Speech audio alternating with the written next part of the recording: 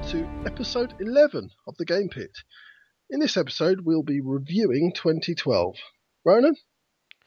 Yeah, the last couple of years I've done a geek list in which I've gone through the top 20 games from the year before, and I've always done it about this time, give us a few months to play as many of the games as possible. And also I mentioned the one game that I found was the biggest disappointment. So that's not necessarily the game I thought was the worst, because that'd be pretty easy. You can go and buy a terrible game, there's hundreds of them. But the game that I had high expectations for that didn't quite live up to it.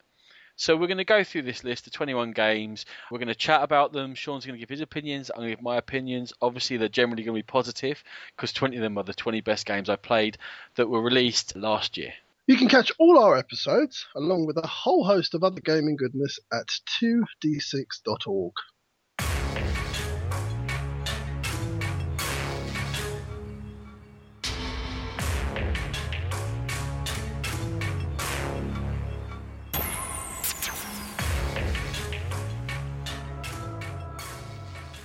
So what we're going to do is we're going to talk about these 21 games, and we're going to be trying to find positives and negatives of them and kind of compare them to some other games we've played and just give a general overview. We're not going to spend too long on each one, and a lot of them we're going to have covered in previous episodes.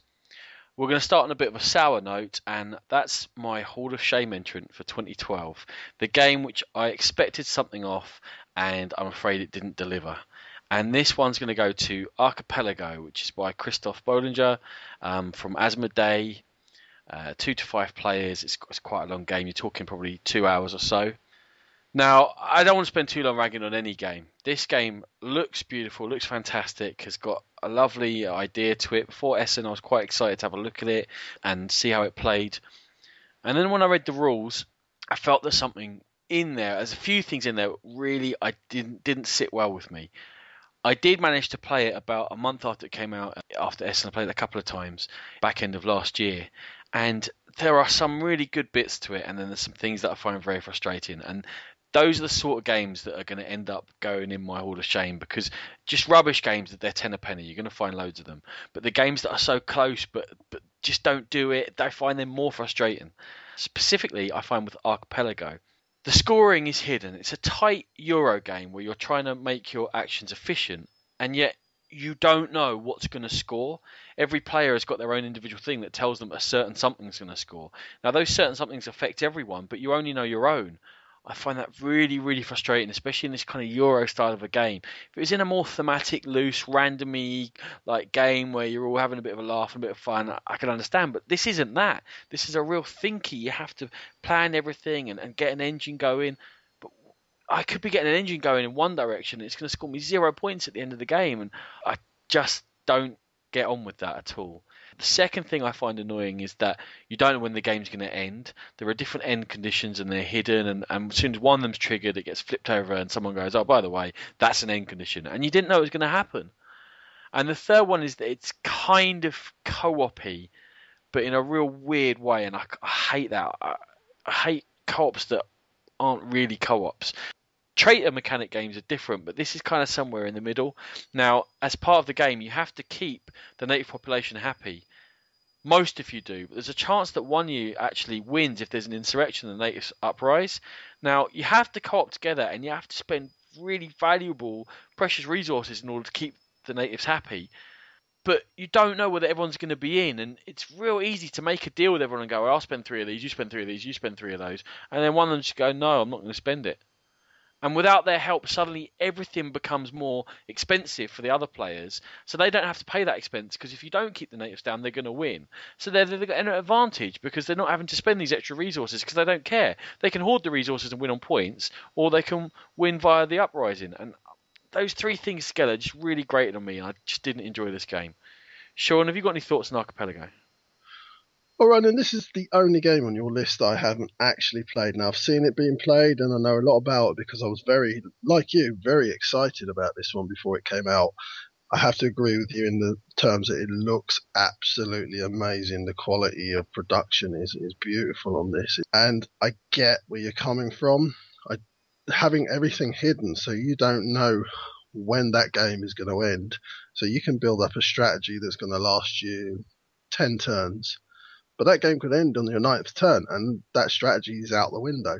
And I totally get that. Now, there is a variant that everyone flips over their cards so you know what everybody's striding towards. And obviously the person with the native population card, if they take over, or the rebels or whatever they're called, then that's taken out of the game. But I'm with Ronan on this in terms of you shouldn't have to fix the game. A game this involving, and the longer game can go 3 hours plus easily. And to have that game just cut short without anybody knowing it, apart from the person who has finished their set of tasks or got to their end condition, it leaves you a little bit cold. And I've seen it happen. I've seen people's faces drop when that card is turned over and someone says, I've won because I've finished and this is my end of game condition. So yeah, I do agree with Ronan on this one to a large extent. It's one of those where if it happened in a quick 1 hour thematic game, you wouldn't be bothered so much. But these kind of games of yours, you have to invest in them. You have to be really trying and thinking. I just find like, I've wasted my time, man. And why did I care so much? When it's just, I don't know what's happening. So. There is so much going on in the game as well, and you can just get lost in it. You can get really invested in what you're doing, whether you're going off exploring or trying to buy allies or trying to influence the markets in certain ways, and to do all that and then the game just end and there's nothing you can do about it. It's not a great mechanic. Yeah. So we'll leave it there. Let's not go on for too long, but very frustrating experience I had.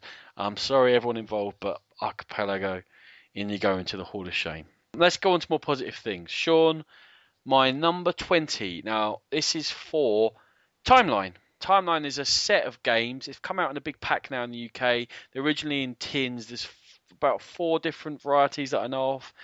It's a simple card game. It's from Frederick Henry, again, by Asmodee. So Asmodee, I didn't like Archipelago, but I like Timeline. This is good. It's for 2 to 8 players. I think it originally came out 2010 in France, but as far as I know, in the UK, it came out 2012. Certainly, that's when I first saw it, and I'm going to go with it. It is a 2012 game. It's for 2 to 8 players. You definitely need at least 2. I mean, you can play with as many as you like, really.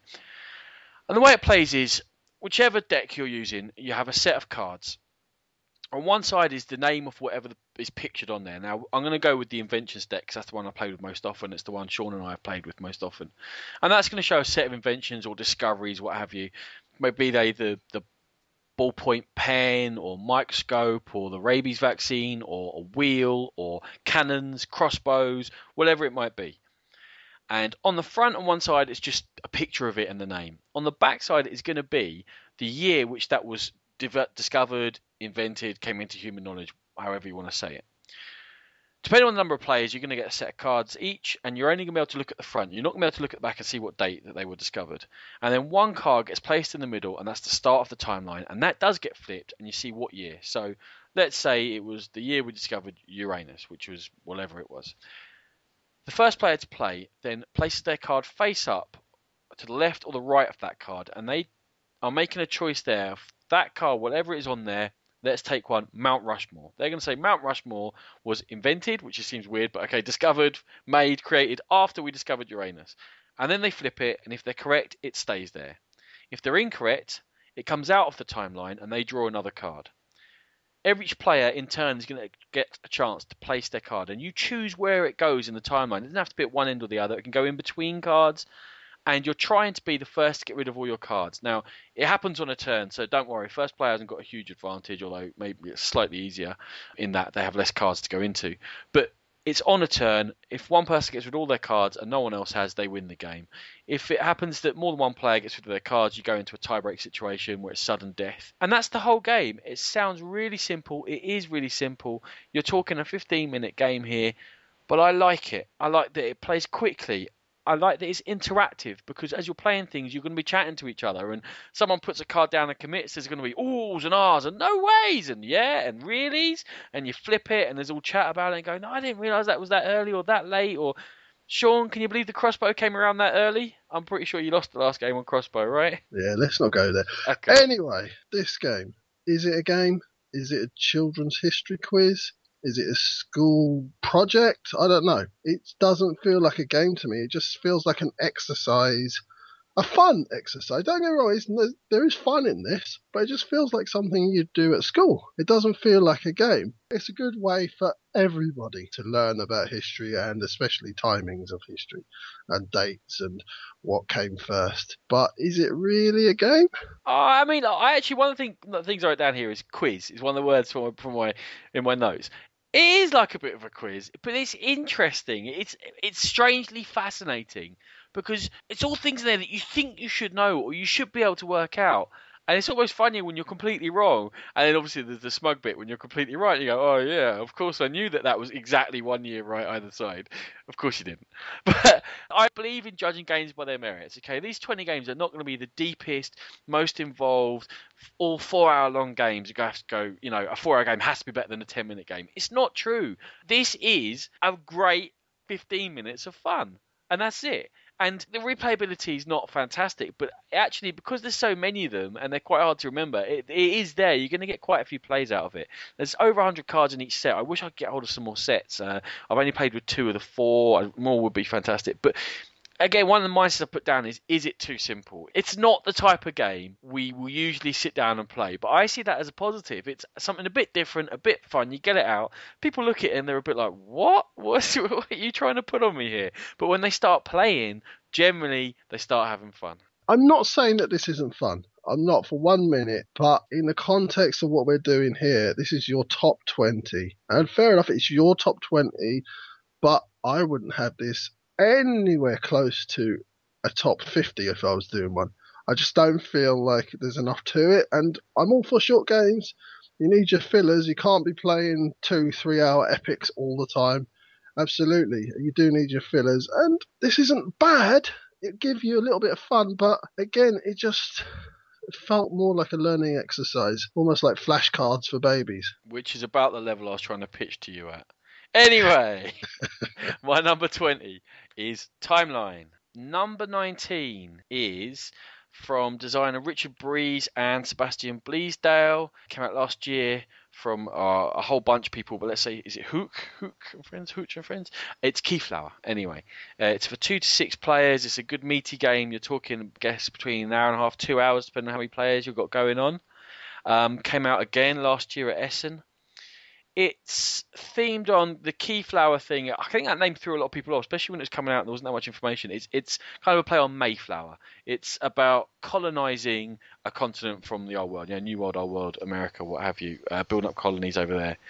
And the way it works is there's going to be ships coming over with people on, and there's going to be areas of development available, and between all the players there's going to be auctions using meeples. Meeples are the currency in the game.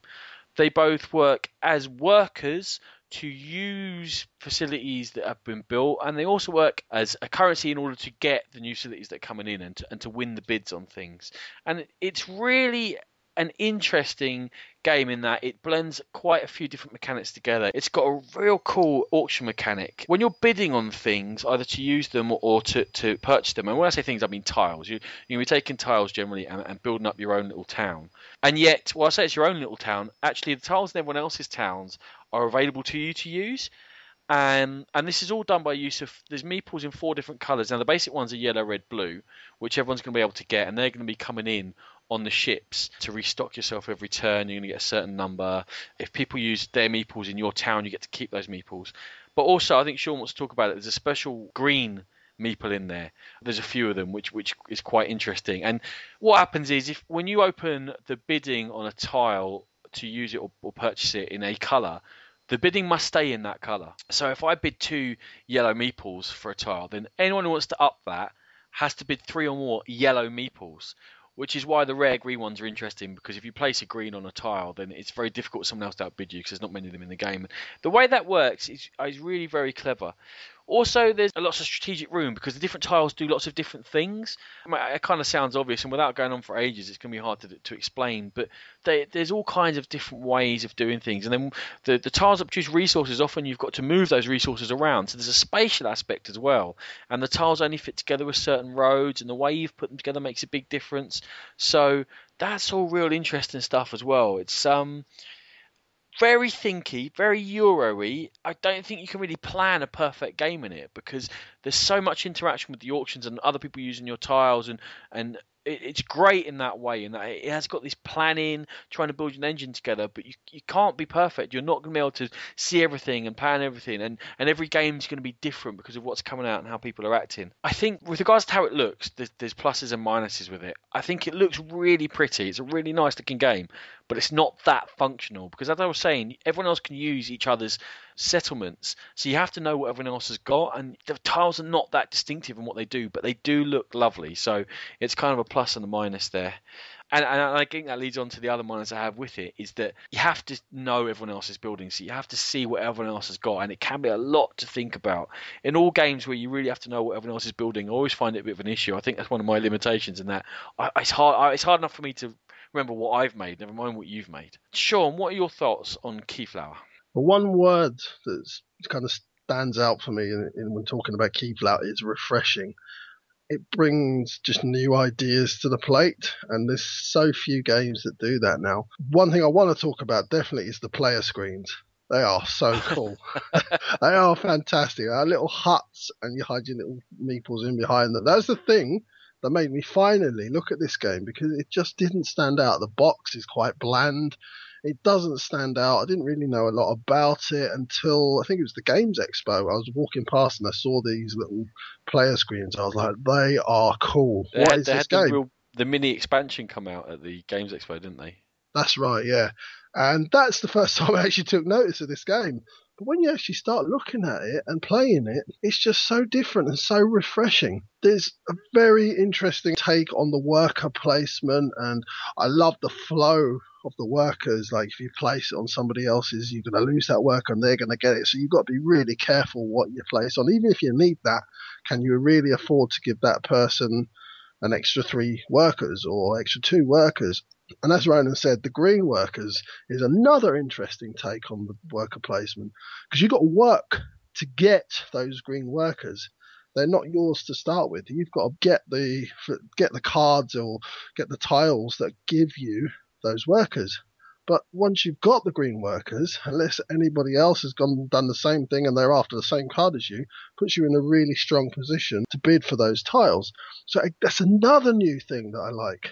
I like the fact that you've got to build up your own little island as well. So there's so much going on, but it all works and it all fits into the game, and it's all new takes on stuff that's already out there. So definitely the biggest surprise of 2012 for me was Keyflower. Yeah, I mean, it's sitting at number 19. To be honest, it's probably only that low because I haven't played it much. It's the least played game in the top 20. I've only played it a couple of times. So I think with more plays, it'll probably find itself shooting off. I think, and I also think it's a game that will be rewarded with repeat plays, because as you learn it, it'll become more intuitive, and other people's plays will start making more sense and what have you. So, Keyflower, I really enjoyed it so far, and I hope we get a chance to play it some more. Definitely, it's a game that I really want to play lots more, and as you said, the possibilities in this game at the moment are boundless. Okay, so moving on to number 18. Now, this is something I thought you'd never hear me say in any of my top 20s. It's a train game, and I don't like train games. I think they're boring. I work with trains all day long. I don't want to be doing them in my free time. In real life, they're great, by the way. I love my job, but it's hard to find an interesting train game.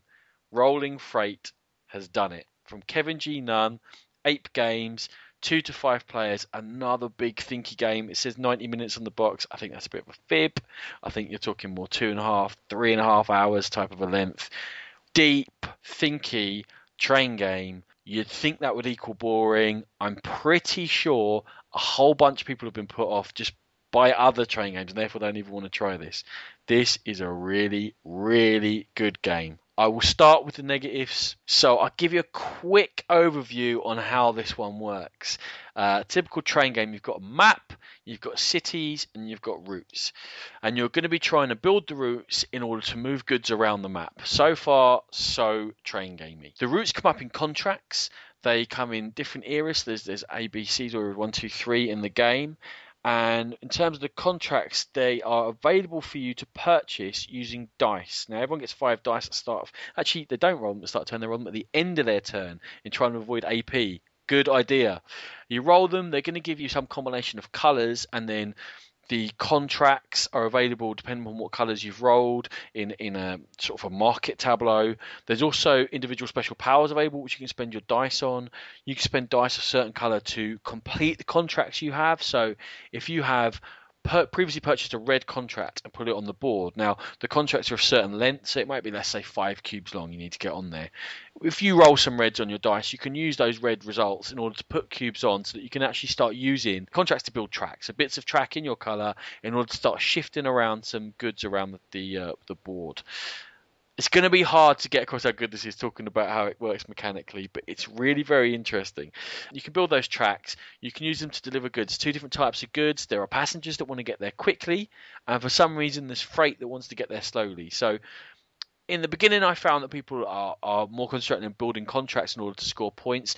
The less contracts you have on the go, the more points you get per contract you fulfilled. You can have a maximum of 3. If you've only got 1, you get almost double the points for doing it if you can just concentrate and focus on 1.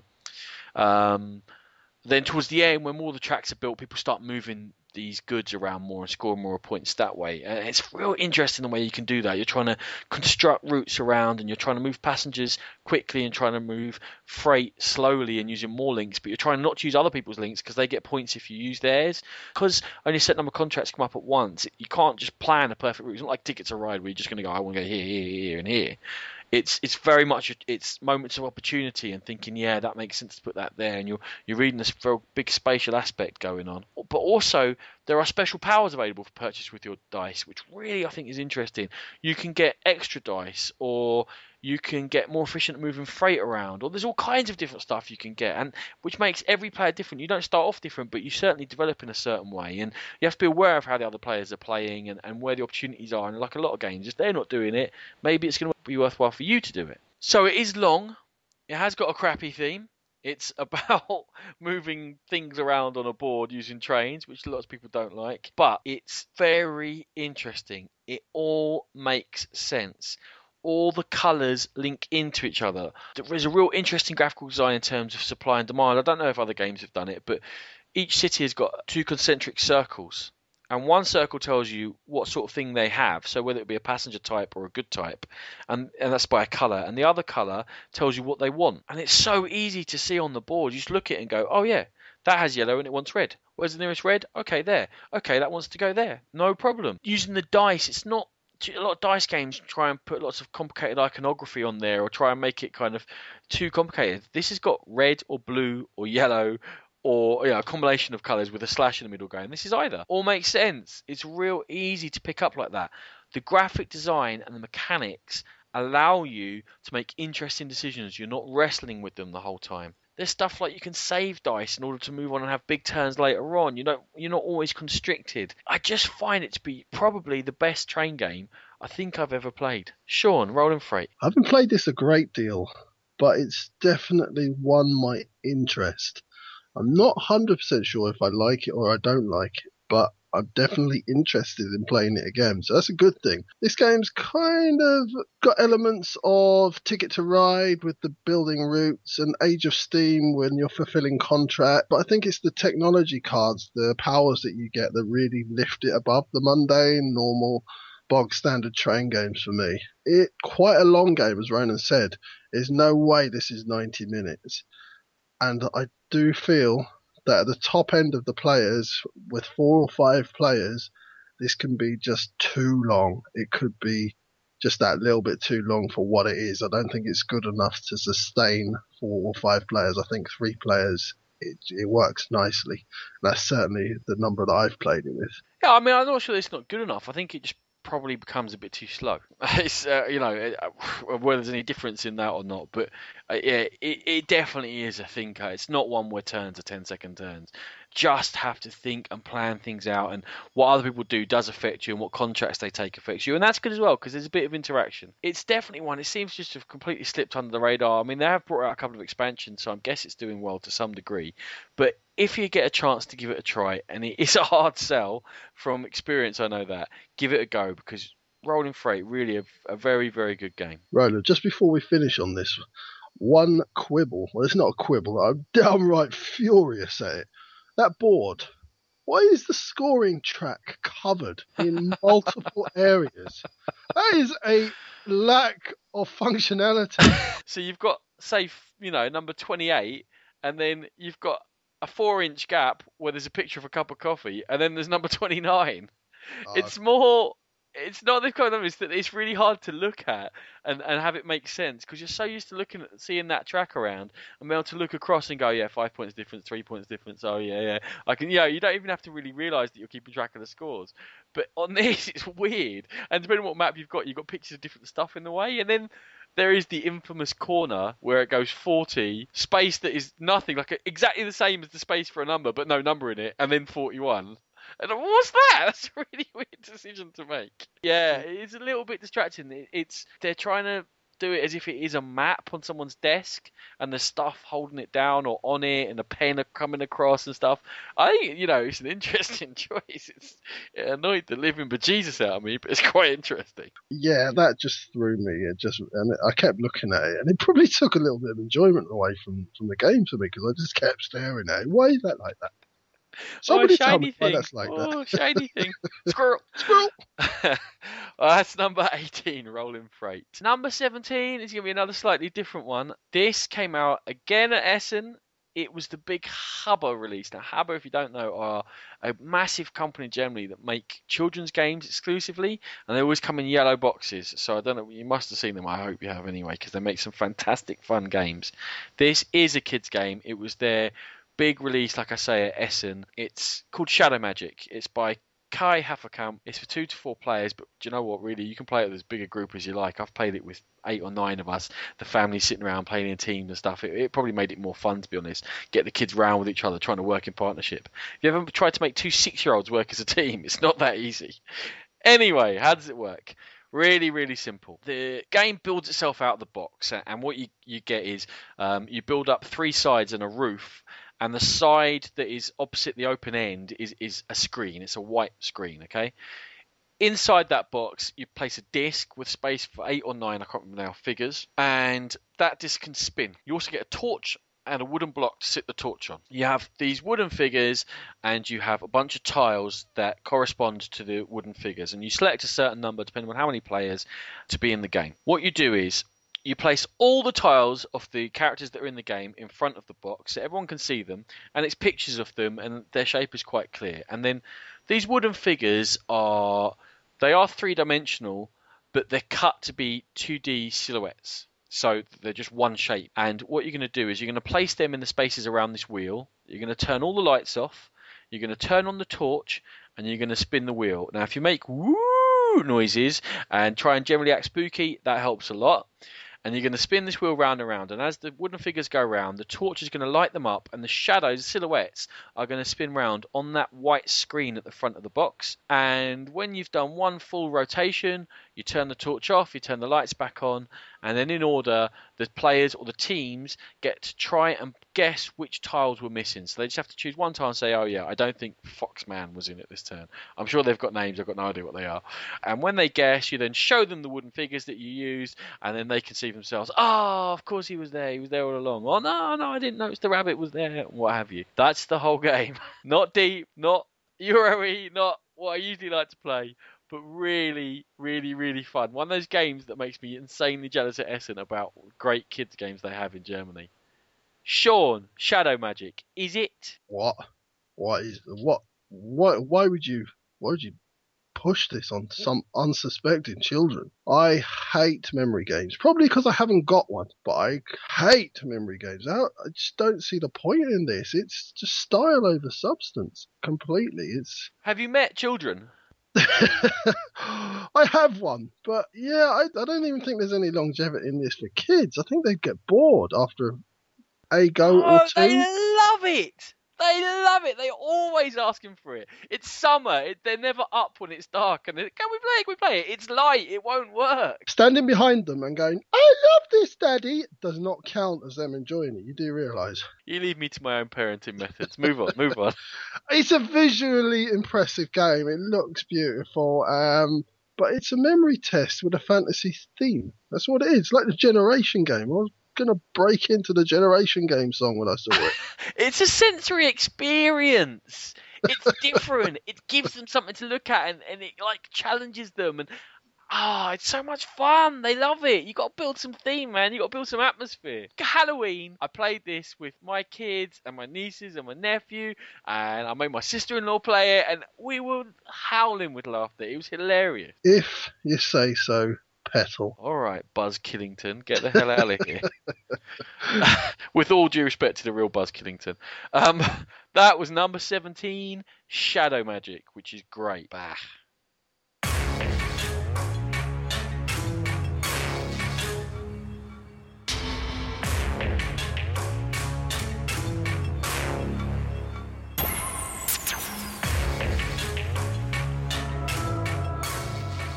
Okay, onwards and upwards.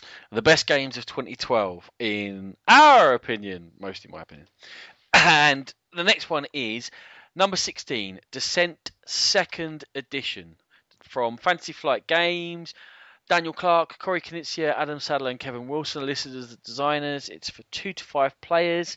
Its playing time is 120 minutes, but actually it's a fantasy game. I'm sure lots of people know this, in which one player is going to be the overlord. He's going to be controlling all the monsters and what have you, and generally anything that's adversarial, and everyone else is going to be members of a fantasy party. And in this game, you're going to have certain quests to go on, and the two sides are going to have opposing goals, and whoever gets their goal first is going to win that particular scenario.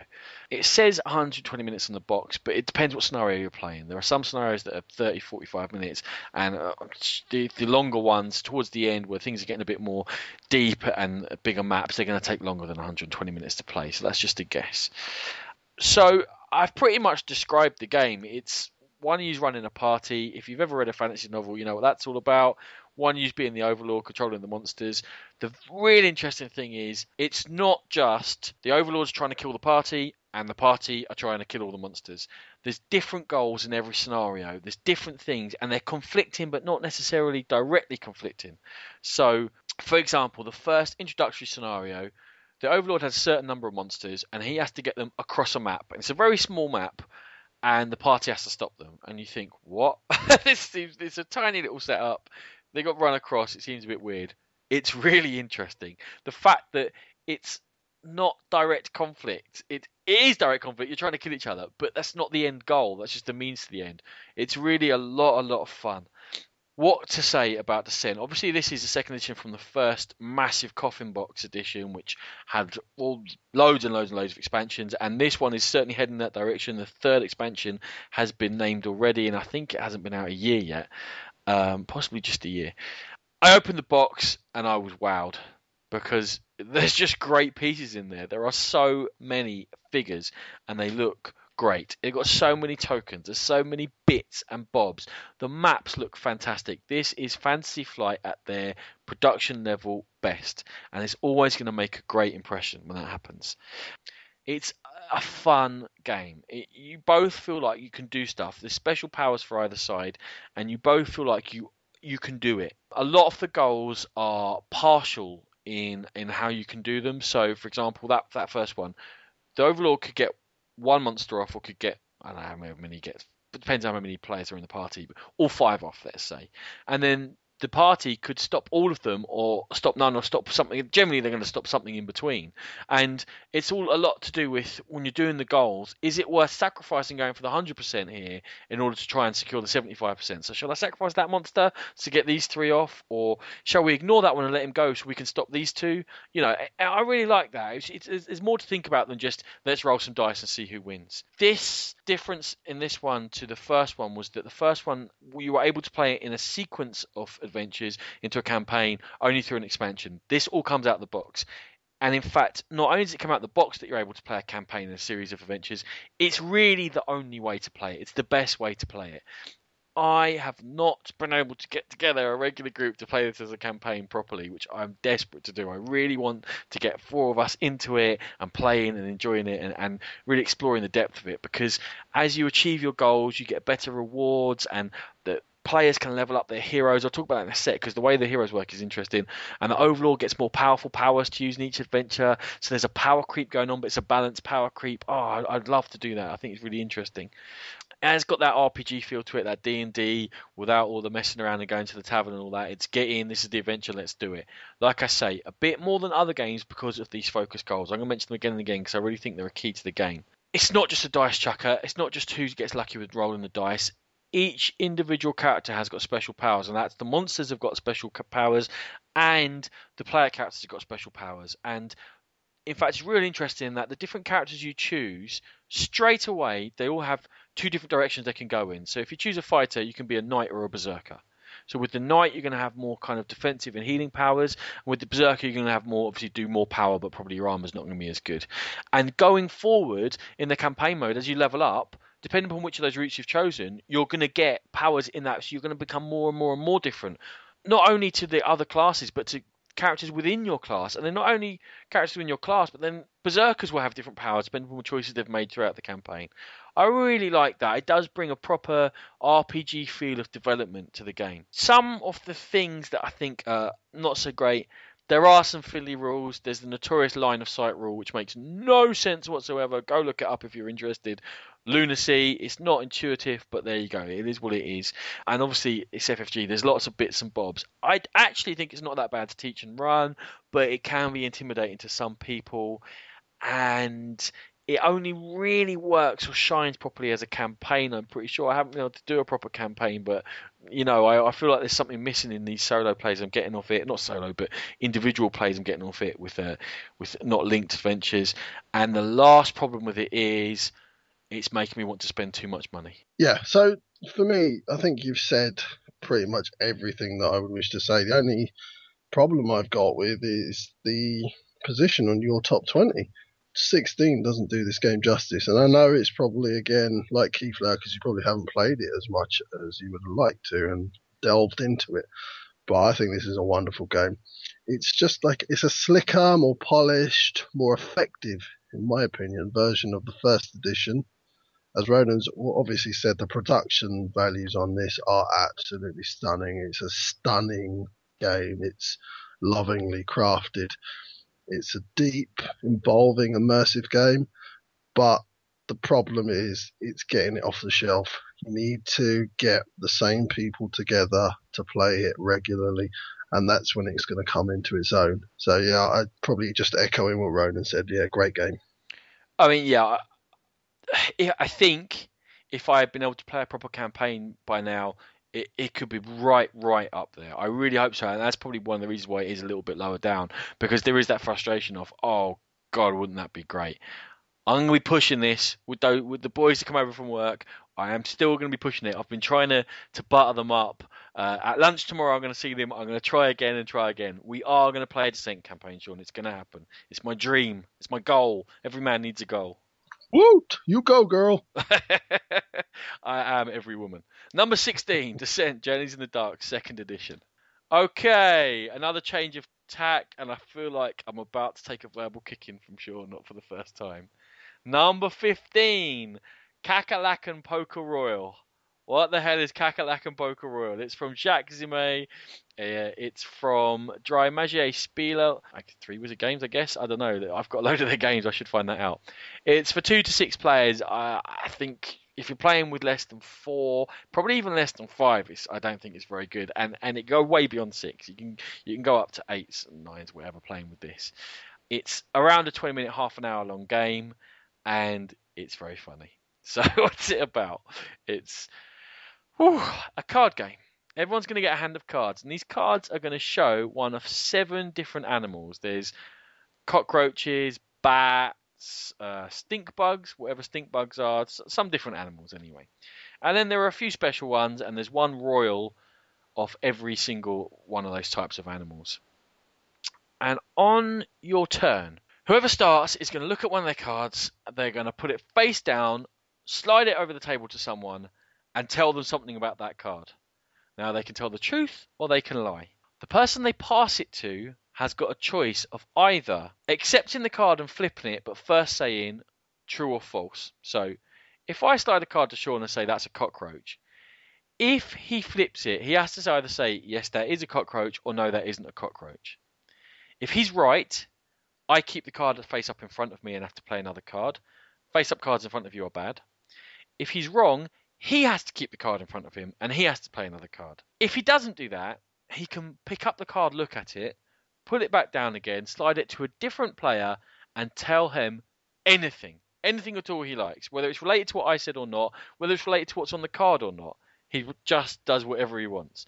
And that person then has the same choice of calling him out, true or false, or looking at the card and passing it on. Any mechanical explanation of this game is going to make it sound rubbish, because this is just a framework for social interaction.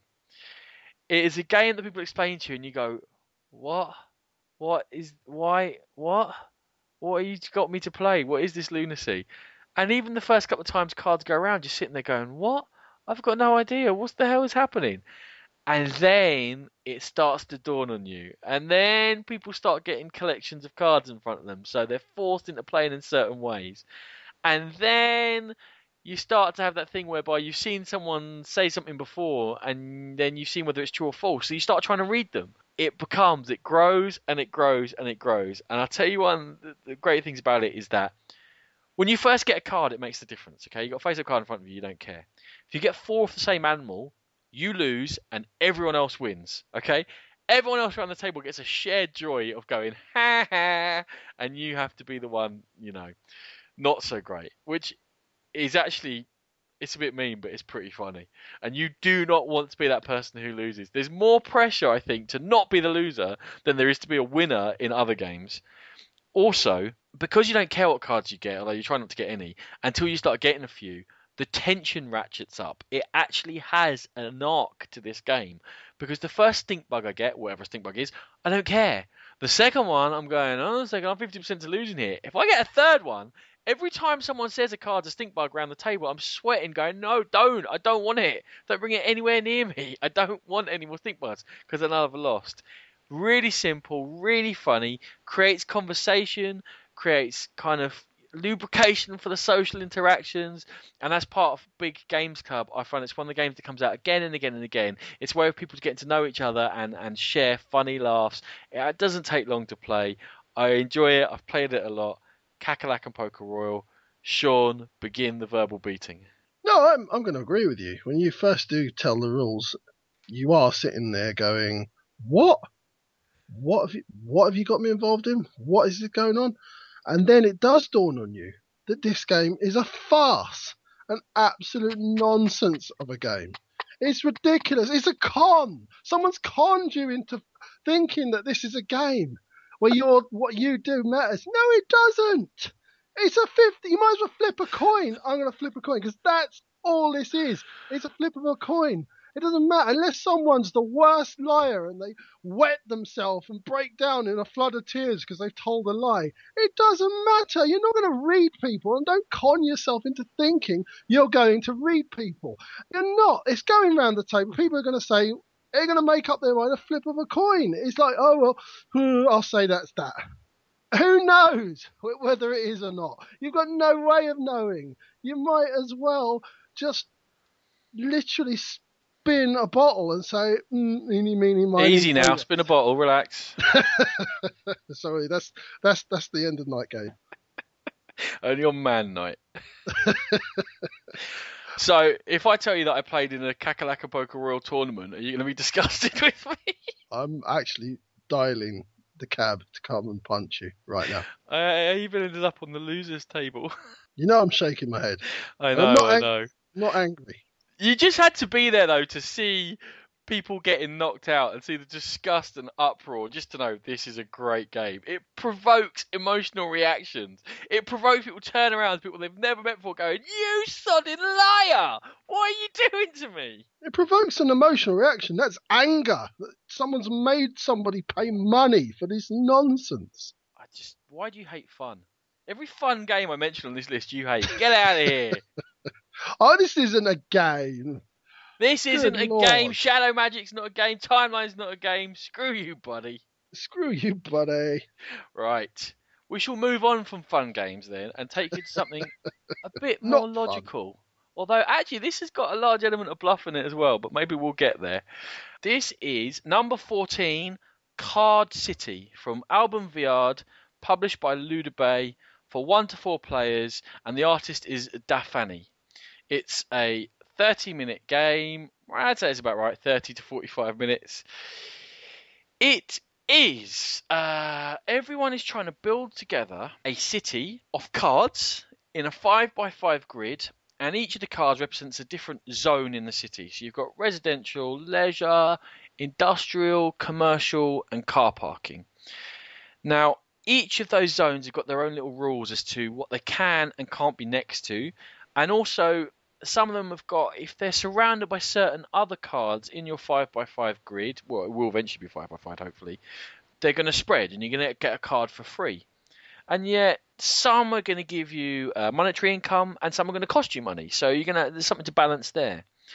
Now, if you're just able to pick the cards and put them down, that would be a bit easy, but that's not how it works. I'm going to take you through probably a 3-player game. It's probably best with 3 players, and it's probably easiest to explain with 3 players. So if you're the start player, you are going to draw 6 cards, so 2 for each player. And then you're going to do something. You're going to make an offer to the person to your left. The offer is going to be a choice between 2 cards or 4 cards.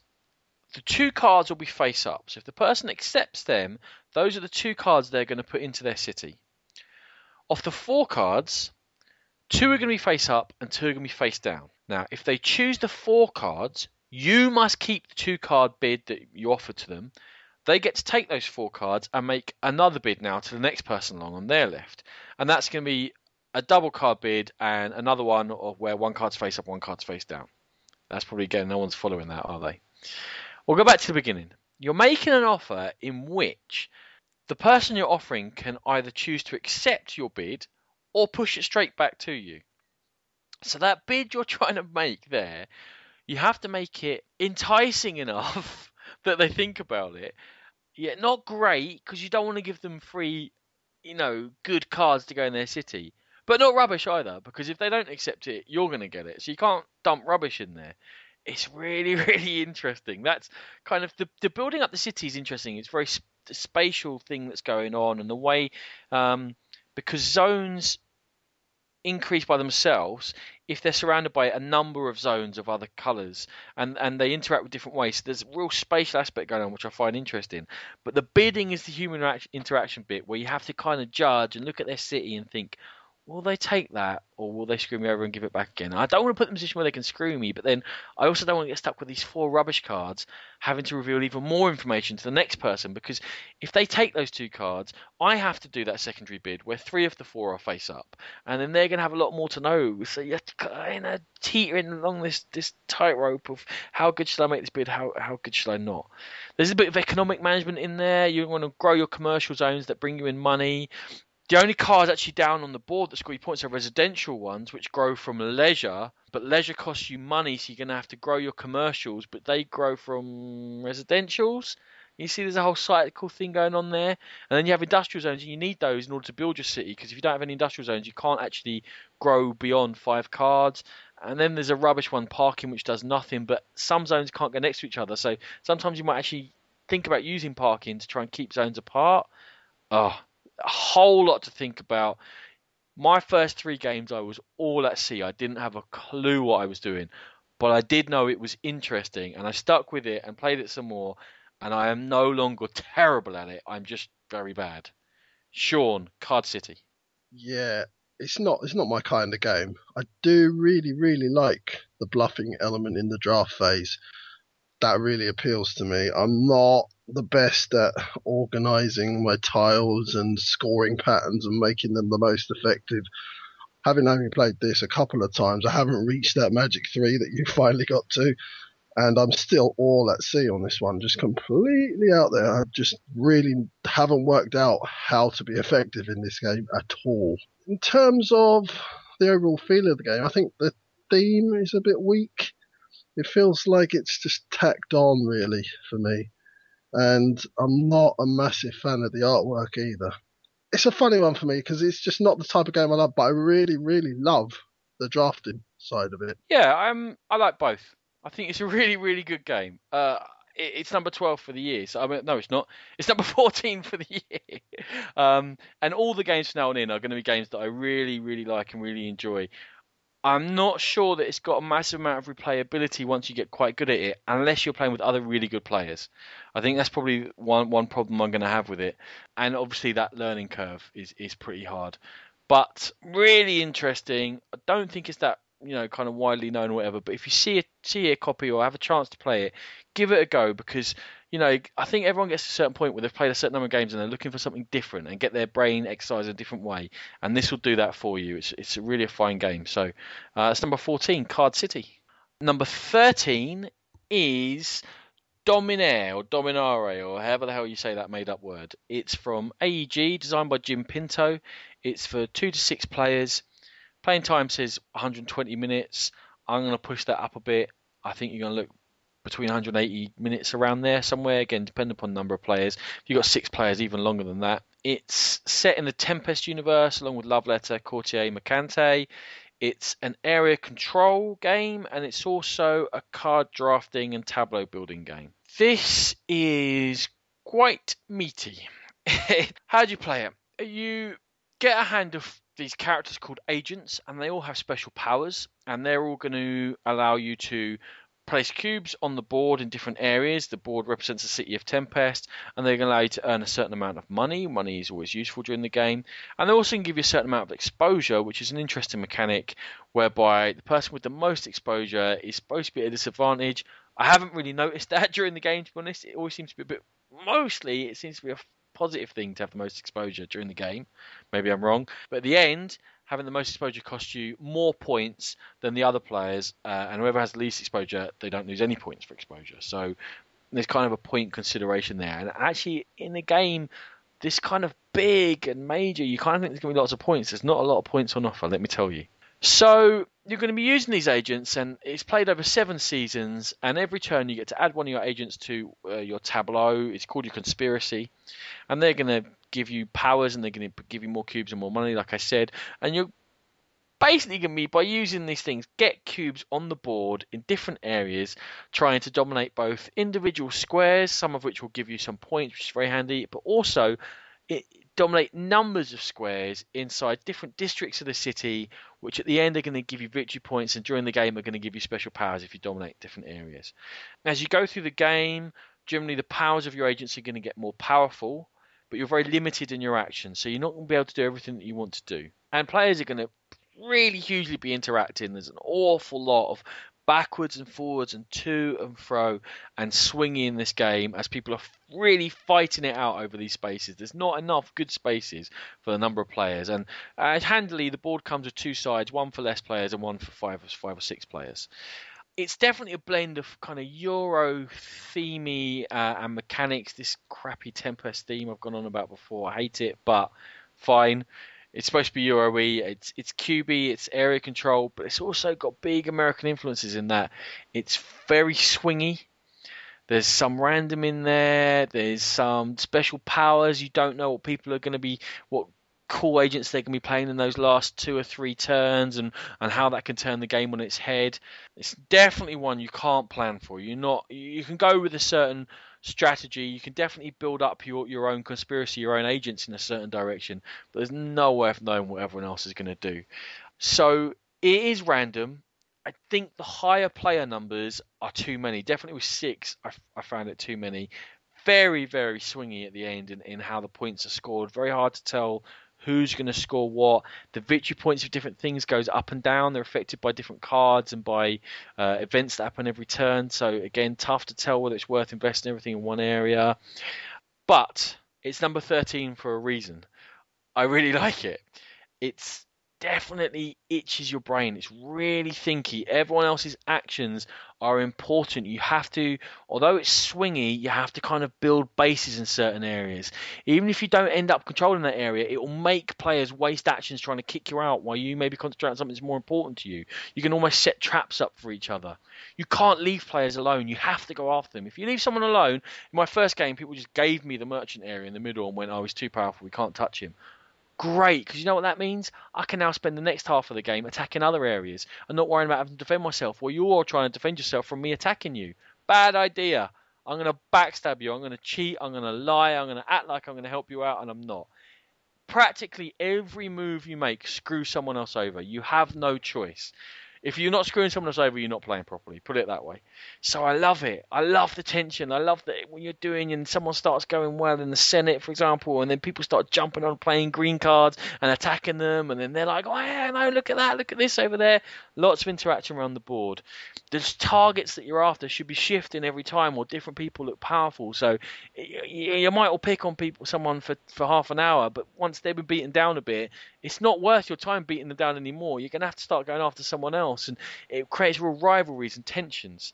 It's definitely not a static area control game. Some of these games, if someone builds up a base of power, it's hard to knock them out. Now, I'm kind of contradicting what I said there, but the other players could have knocked me out where I was in that Merchant's Guild. They just chose not to. Definitely possible. No, you can't hold up. You can't go the first quarter of the game, this is my area, you're never going to get in here. Now, different area control games treat that in different ways. You've got Jerusalem is one that we play, whereby different areas wipe at certain times during the game, depending upon random events. Or with Tammany Hall, after every vote, most of those war bosses come off, and you're left with maximum of one in each area, which gives that reset. Well, Dominare, the whole game is a reset mechanism. Cubes don't build up. If I have 2 cubes in an area and Sean puts 3 in, my 2 and 2 of his get knocked out and you're left with 1 cube. You don't have hugely stacked up amounts. Everything's constantly resetting, which keeps it fresh, keeps it active, keeps everything kind of supple and moving. And the last positive I'm going to say about it, I know I've dissed the theme, but all the love letter characters are here in Dominare, and I'm sad enough to, when I see a love letter character in my hand, go, oh, that's cool, look, it's the king. Sean, Dominare, whatever it's called. What's your thoughts? You are sad. That's true enough. True. I tend to lean towards Dominare, but that's just the poet in me. It's a beautifully crafted game. There's lots and lots of depth in this. Loads and loads of agents. So you're not going to play the same game twice in terms of what agents you get. There's so many there. It's a little bit overwhelming at first, I'll say that. It's not the most intuitive game. When you first start, you're kind of watching what everyone else is doing and kind of just going along with it. But once you played it 2 or 3 times, you start to understand the game, understand the mechanics. It's really difficult for me, this one, because I haven't quite got it round to sort of made my mind up that I really like this game. But I think I will in the future, so it's quite weird. I think I'm going to love this game, but I'm not quite there yet. Believe it or not, I'm almost in the same category. I think it's really good.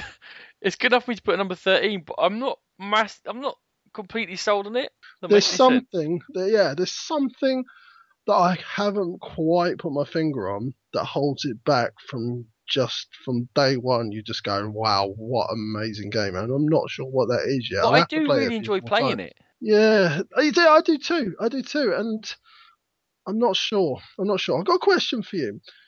Do you think it's too long with more players? Because is it turn 5 when you get a whole new rake of agents in, and you've got loads and loads of agents? 3. Is it okay?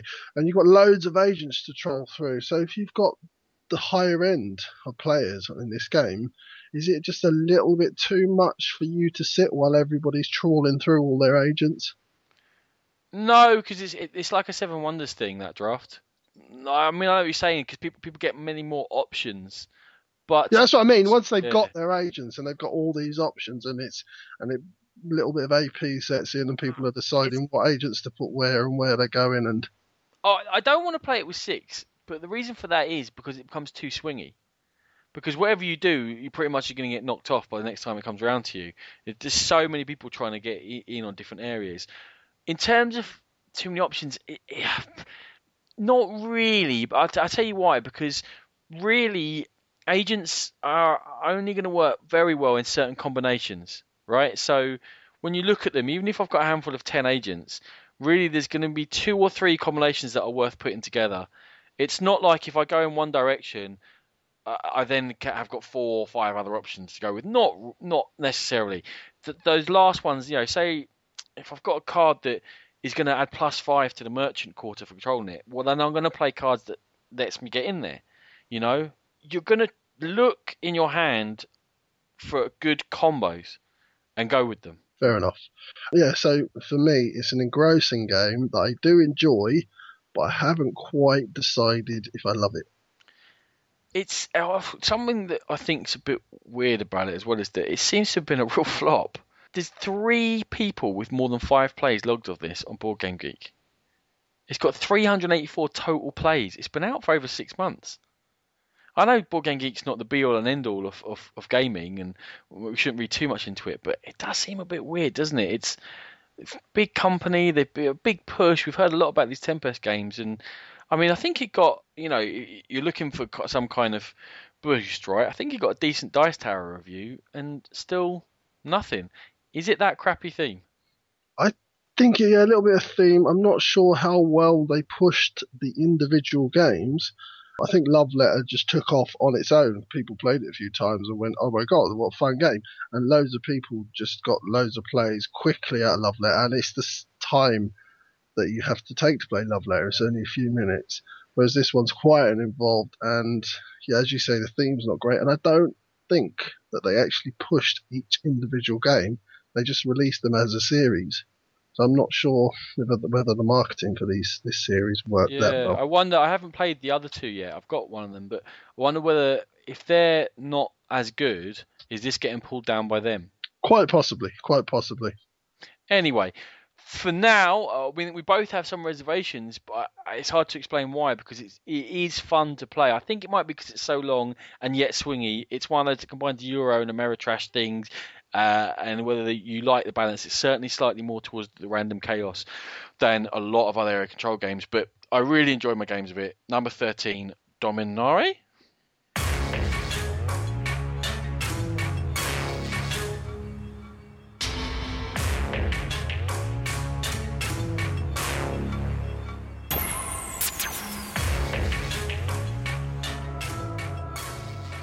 So we crack on to number 12, and this is a game we covered in our very first episode, and it's D-Day Dice from designer Emmanuel Aquin and from Valley Games Inc. for 1 to 4 players. It is a dice rolling recreation of the D-Day landings in Normandy, 1944. We talked about this a lot in episode 1. By all means, go back and listen to that if you want to listen to more depth about it. Each player has a set of dice. You're going to be rolling them. You're trying to get certain combinations on your dice in order to advance along a map. It starts with a small body of men, and you're going to be trying to collect men as you go along, and they are almost like your resource. You're trying to keep a certain number alive in order to get to a bunker at the end, your end goal through increasingly dangerous areas, and to conquer the bunker, and then you've won the scenario. It comes with a ton of scenarios. It comes with lots of different cards that are available depending upon what map you're playing. It's got a real good progressive difficulty in it. The first maps, the training maps, are easier, and they get harder and harder and harder. And it's a game that Sean and I have played a lot. It's one of the few games I'll play solo. We've played it together. It's more fun, like pretty much every game, with other people, but it certainly works solo. It's challenging. I don't know. We heard lots of people, we talked about it in the first episode, that people said it was too easy. I don't know what game you're playing, or whether I'm cack-handed, but this is not easy. I find it a real challenge. I find it really nice to look at. I find that as a co-op, it works well because although it promotes teamwork, because working together works best. You talk to each other. You go that way, I'll go this way. We can, balance that way. Let's share these resources and what have you. But you can't dictate to the other person what to do on their turn because they're rolling dice. So you can't tell them roll this or roll that. I suppose a little bit you can tell them what to save. There's that whole Yahtzee thing. You can save a certain number of dice, but not really. So I think that this works well as a co-op. One player can't take over. It also feels like there's lots of paths to explore. I've put it as both a plus and a minus. Each map is like a puzzle, and it seems like there's different routes to go down to solve that puzzle. I'm thinking there's actually not that many viable ones. Once you kind of work out what's the most efficient way to do it, that's the most efficient way to do it, and that's how you should do it every time. So, but it certainly, for me at least, fools me into thinking it's got that depth of variety of tactics and different ways we can go about doing things, to a point where sometimes actually does it get a little bit too mathy and take you out of the theme. It does feel tense. It does feel like you're fighting against something, and you're constantly getting worn down. You're having to fight against that attrition. While these complaints, they're minor niggles for me. By the way, this is my number 12 game of the year. I've played it lots. I really enjoy it. There's so much even in that base box to get into. You can get dozens and dozens and dozens play out of that box. Never mind the numerous expansions that are available. Sean, D-Day Dice. Yeah, as we said in our very first episode, this is a beautiful looking game. It's wonderfully designed, in my opinion. Everything is just made to that little bit better spec than most games you see out there. It's an enjoyable dice game, and one of the things that I felt about this game is that it was respectful of its subject matter. It does have dedications to people who lost their lives in the D-Day landings on the rule book and in the scenarios, etc. As Ronan said, it is a game that you can play solo, and you almost enjoy it as much as when you play it with friends. 2, I think, is the optimum. I think 3 gets a bit messy, but I think with 2 people, it's perfect. Yeah, what Ronan said exactly. I think he covered everything in it for me. I think it's a very, very enjoyable game and a simple game with hidden depth. Yeah, absolutely. Like I say, for any more, go back to episode 1. D-Day Dice, number 12 for 2012 for me. Moving on to number 11, another thematic game on a completely different level. It's Legendary, a Marvel deck building game. Designers Devon Lowe, came from Upper Deck Entertainment. It's for 1 to 5 players. Says 45 minutes on the box. Who knows? I'll come back to that. So in this game, it's kind of hard to get your head around the theme, but there is definitely some kind of mastermind villain. They definitely have a scheme they're trying to achieve, and they're definitely going to have a group of henchmen and minor villains, and sometimes not so minor villains, helping them to try to achieve this scheme. And as a group, the players are attempting to stop this from happening. So it is co-op to some degree. How you're going to do that is you're going to choose 5 heroes from the Marvel Universe, and each of those heroes have got their own deck. You're going to shuffle all those decks together, and then you're going to do some deck building. You're going to start with some basic shield agents, which give you one of 2 different currencies for fighting or purchasing cards. You're going to purchase cards, put them in your deck. If you know what deck building is, you know how this works. You discard pile, you shuffle them up, and as they come out, you become more and more and more powerful. All the while attempting to slow down the mastermind and prevent their scheme. That's the basics, right? Why did I say who knows how long this takes? This is a massively variable game. It's the biggest thing I have to say about it. I couldn't tell you how any one game of this is going to play, because who the mastermind is going to change how the game works. Especially which one of those several schemes that comes in the game is out hugely changes how the game works. Each scheme makes each game different, and that's brilliant. I love it. It also makes it a bit hard to teach and a bit hard for people to get their head around in those first few plays, because every game is wildly different. Also, each villain set's a bit different. Now, they're not that different. That's probably one of the things that changes things most. Yeah, they're all going to try and do a certain amount of things, but they're all nicely flavoured, nicely themed. It really does feel like you're fighting Skrulls or fighting whoever it might be. Each hero deck is really different. They all have their own pluses and minuses, different ways of playing, different ways of interacting with other decks that are in there. Now, I can't remember how many heroes there are. I think there are 14. Now, 5 out of 14, if you think of all different combinations there, that Hulk works with Spider-Man in a certain way, but he works with Thor in a different way. And Iron Man and Storm work well together. Maybe Wolverine doesn't work so well with them. And then, actually, this mastermind's Magneto, so we need some X-Men in there, because what group a hero belongs to makes a difference. But then, have we got too much melee? Because, melee doesn't work well against this lot, and you're kind of getting the idea. All these cards interact with each other to make a game up. It's a big, huge, swirling whirlpool of interaction. It works. It works really well, mostly. But if I haven't come across it not working yet. But what I have come across is that every time I play, it's like I'm learning a new game. I'm starting to get hidden depths out of it. Now, we talked about this a lot. We did a pit fight with the different superhero card games, DC this and Settlers of the Multiverse. So again, go back to that where we talk about it a bit more. But this is a game of real depths.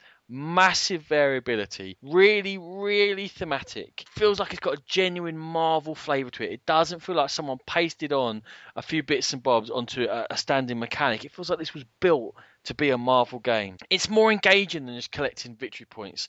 So many deck builders get fixated on just buying victory points, okay? Dominion does that.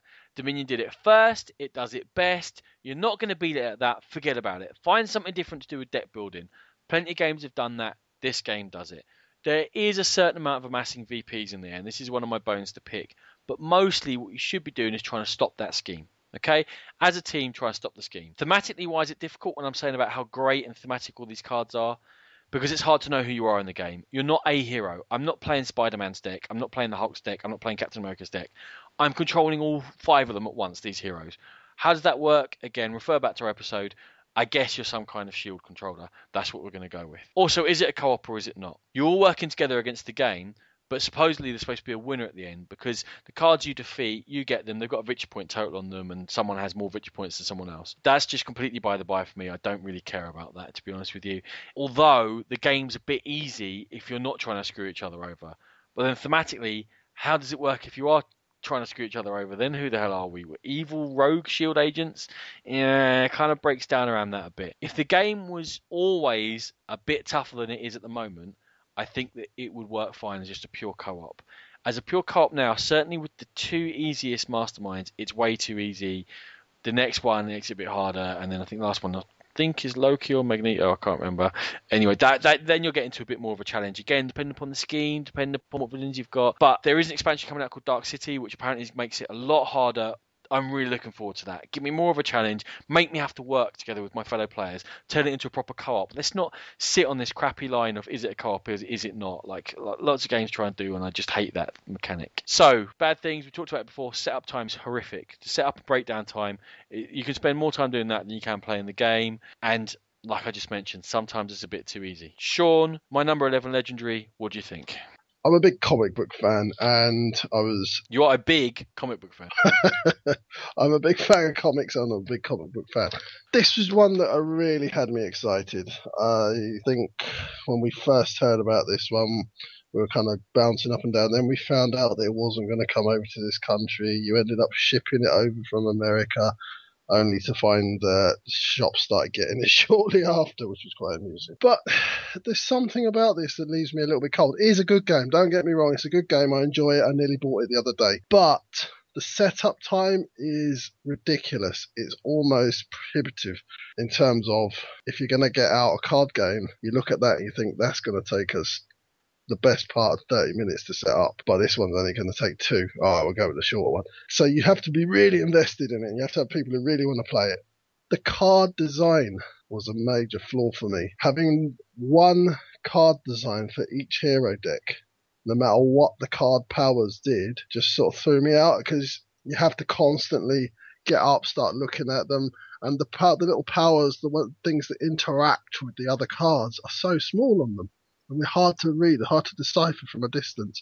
That threw me out a little bit. But it's still a good game. It's a very good co-op. I think I do tend to agree with Ronan in terms of this thing where you get an end game winner.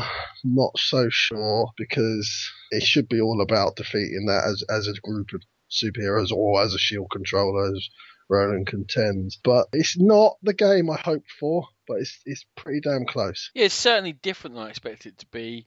It's up here because love the theme. It's got real variety in it, much more so I think than almost any other box I've ever bought with a game in. This has got so many different ways of playing in there, and also because it's got depth.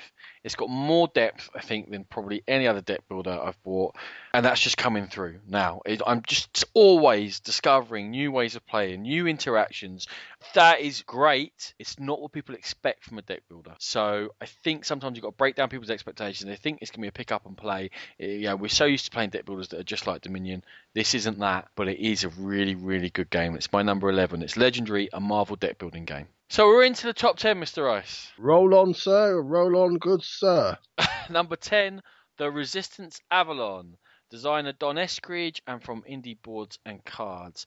It's for 5 to 10 players, and it's a retheme with a couple of new mechanics in of the original The Resistance, which came out a couple of years ago.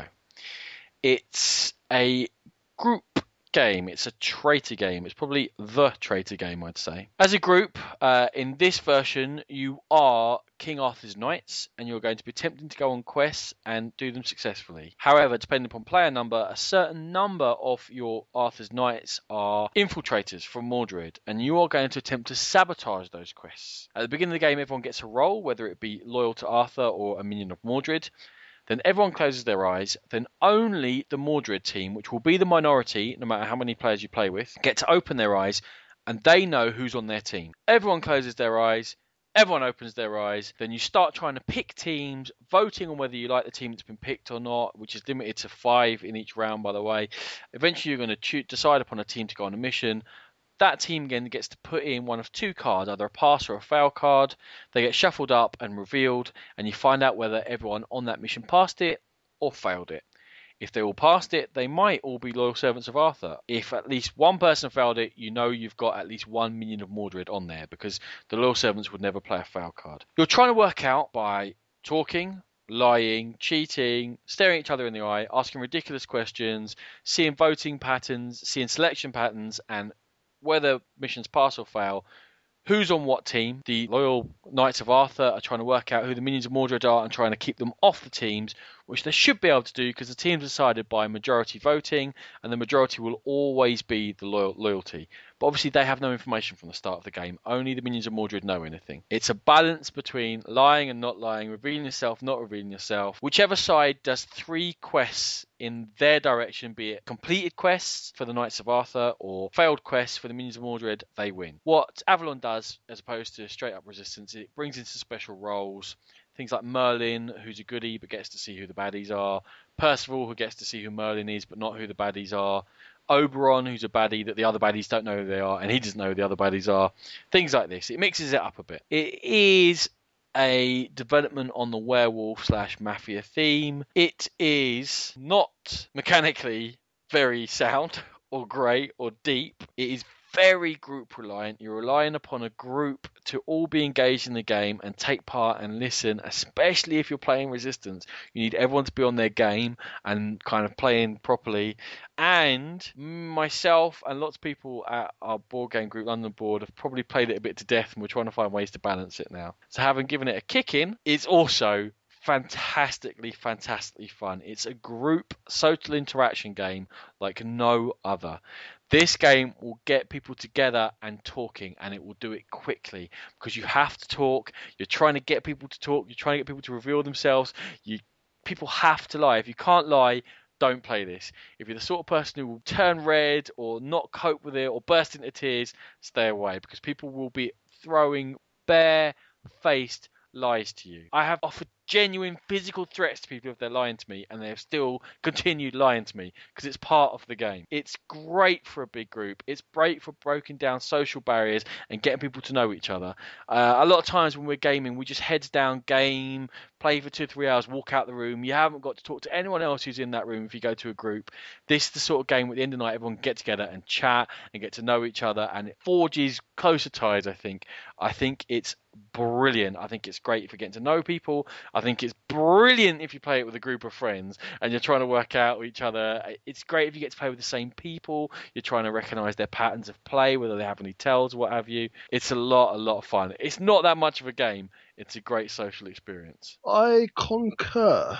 This is everything that Crap-A-Larkin isn't, in that you actually have something to work off and deciding if people are spies because they've got to scupper things. It's their mandate. I think Avalon, as you said, it's given the game a little bit of a twist, but it's not so much that it just throws everyone off, and it's still definitely Resistance with a little bit of a twist rather than a whole new game, which I think is a good thing.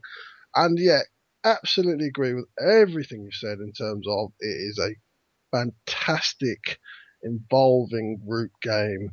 Lots of laughs, lots of headaches, lots of stress about who are the spies, lots of accusations flying around, lots of support, lots of damning and cursing, and as you said, you quite often threaten people physically, which is a little bit too much, but it's the way you roll. Great game, love it. Want to play all the time, to be honest. I think I do play it all the time. I think you probably do. Okay. You're a bit of a shark at this now. I'm not. I was Resistance twice last night. We always call it Resistance, right? I was a loyal knight twice last night. It's so boring. But we won twice, and people tell me Resistance, you can't win as Resistance. Yes, you can. You just have to play well. Okay, and it's number 10, Resistance Avalon. Such fun. Number 9 is Kemet from Jacques Barriot and Guillaume Montiage. It's for 2 to 5 players. It's from Matigo, Asmodee. They're pretty much one and the same, I think. It's for 2 to 5 players. The playing time is suggested at 90 minutes. It certainly should be 90 minutes at the outside. I'm seeing from other people that it takes a lot longer than that. I'm wondering why. Probably that's something we'll chat about in a second, but let's go with, okay, I'll give you 2 hours, but that's slow. What's it all about, Sean? It's a very light, simple war game with some Euro mechanics thrown in there quickly as well. Most specifically, a tech tree and a bit of resource management. Each of the players represents a group of people in ancient Egypt, and they are going to attempt to take over temples on a very simple map board in order to score some points. First person to score 10 points wins the game. You can score points that are either permanent or temporary. Temporary ones tend to be for holding certain areas on the board. Permanent ones you can score for developing certain technologies and what have you. The way you're going to do it is you're going to attack each other. You always score a point for winning a fight if you're the attacker. You can score points for winning a fight as a defender, but you have to develop some technology to do that. So generally, attacking's good. It's encouraged. It's not difficult to get troops back on the board.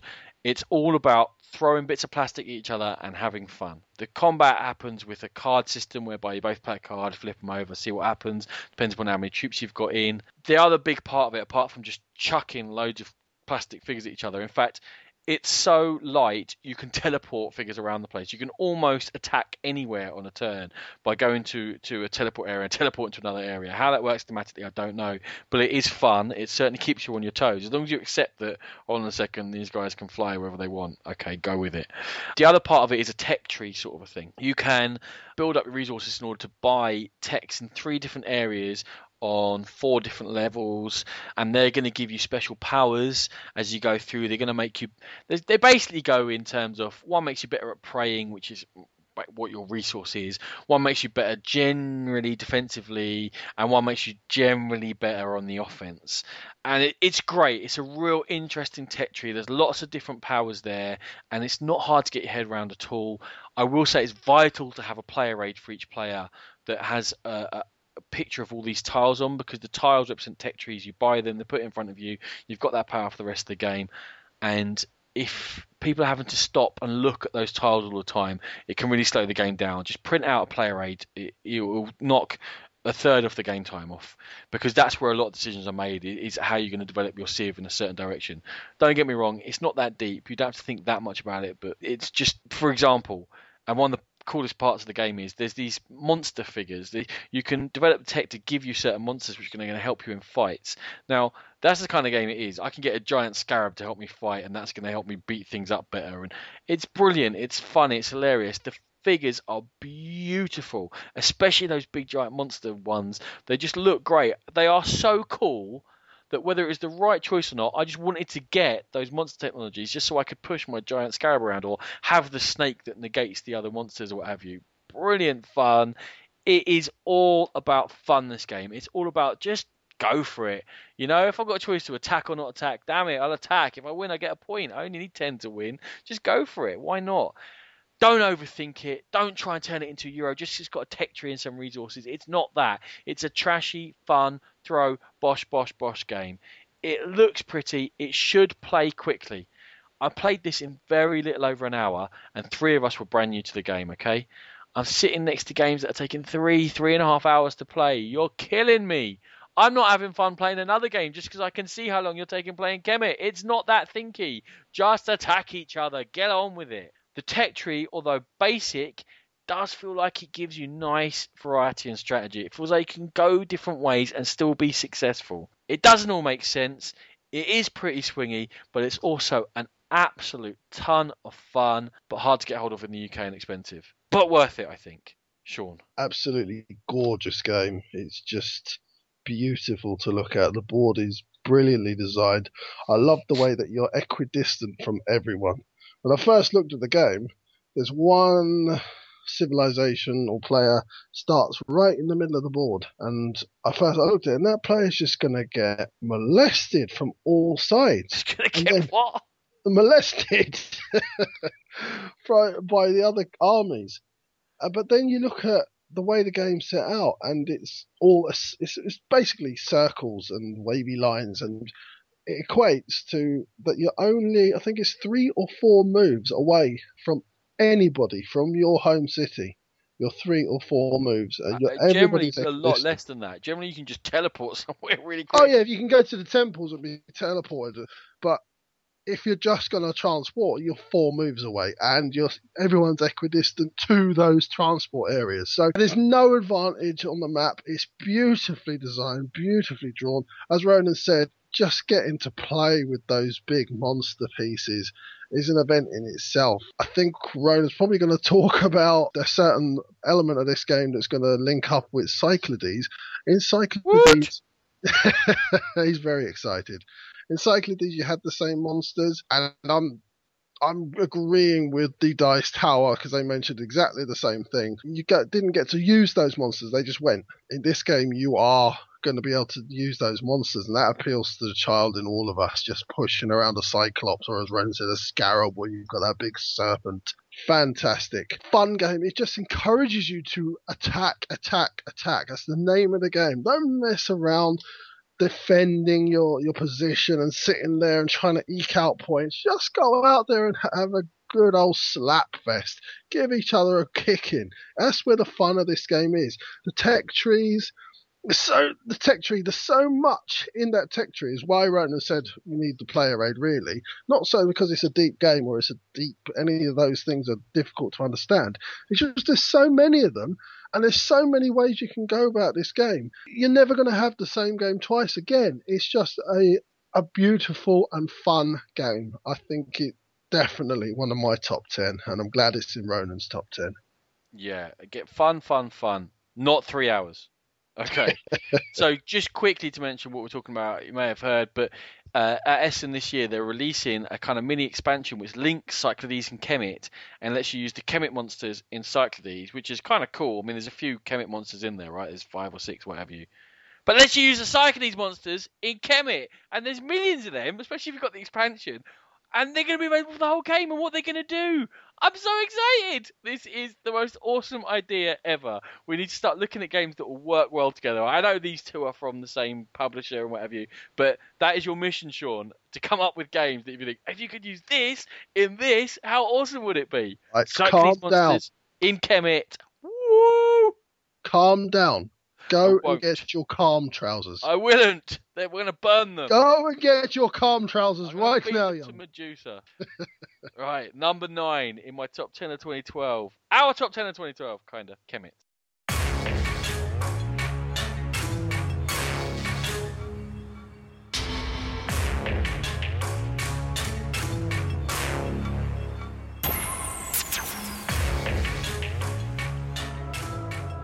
My number 8 is the 2-player system from Wizards of the Coast, Dungeon Command. I particularly chose Sting of Lolth because it's the one I have most fun playing with, but the whole system really. Designed by Chris Dupuy, Peter Lee, Kevin Tatro and Rodney Thompson. Playing time is 90 minutes, which I think is about right for a game of it. It's my number 8, but at this stage I'm going to hand over to Sean because, Sean, it's your... Number 1, baby. Yeah! I love this game. It is my favourite game of 2012, and if it came out this year, it'd probably be my favourite game of this year. What a great game. It's everything that you dreamed about as a kid. There's a little bit of D&D in there, a little bit of chess, and a little bit of Summoner Wars, all rolled into one. So how does it play? Very, very, very simply. You are a overlord or a controller or a wizard, whatever you're going to do, but you're going to summon these creatures to do your bidding and basically have a skirmish with the other team. So you're going to build up your points, your influence points to get the creatures out there, and you're going to have cards that interact.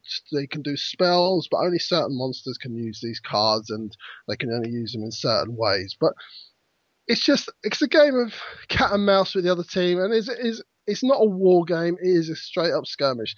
Now you get to put some absolutely cool creatures from the world of D&D into there. There's owlbears, there's trolls, there's dragons, and of course you've got your orcs and your goblins. Now there's 5 factions already out. I'll try and remember them. They are the Tyranny of Goblins, the Heart of Cormyr, the Sting of Lolth, the Blood of Grumsh, and the Curse of Undeath.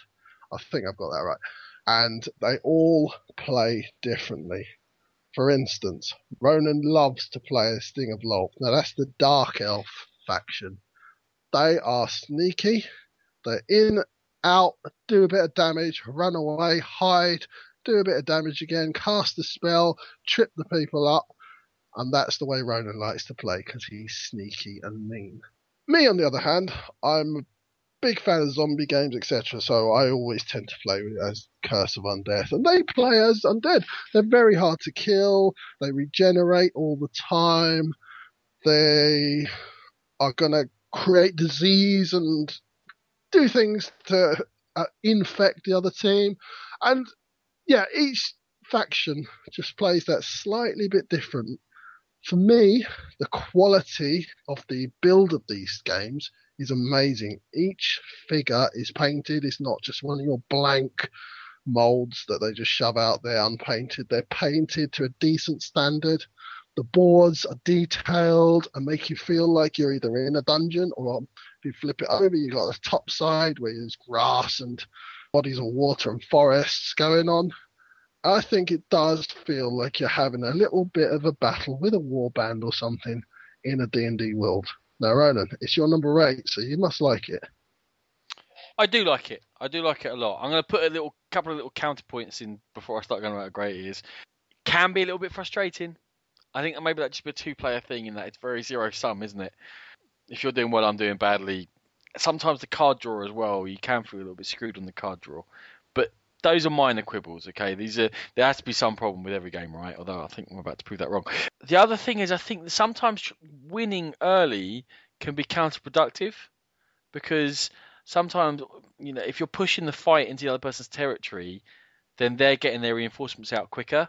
And also sometimes you give them a better chance to get their better creatures out earlier than you can, because yours are still lingering on, if that makes any sense. But that comes back to the other thing, in that it's very balanced. It's really hard to run away with it. We've had no game where someone's been wiped off the board, have we? The theme is really fun. It's great. All the different monsters you see, if you've ever had a monster manual or whatever, you can see all these things, and what they do in the game kind of makes sense.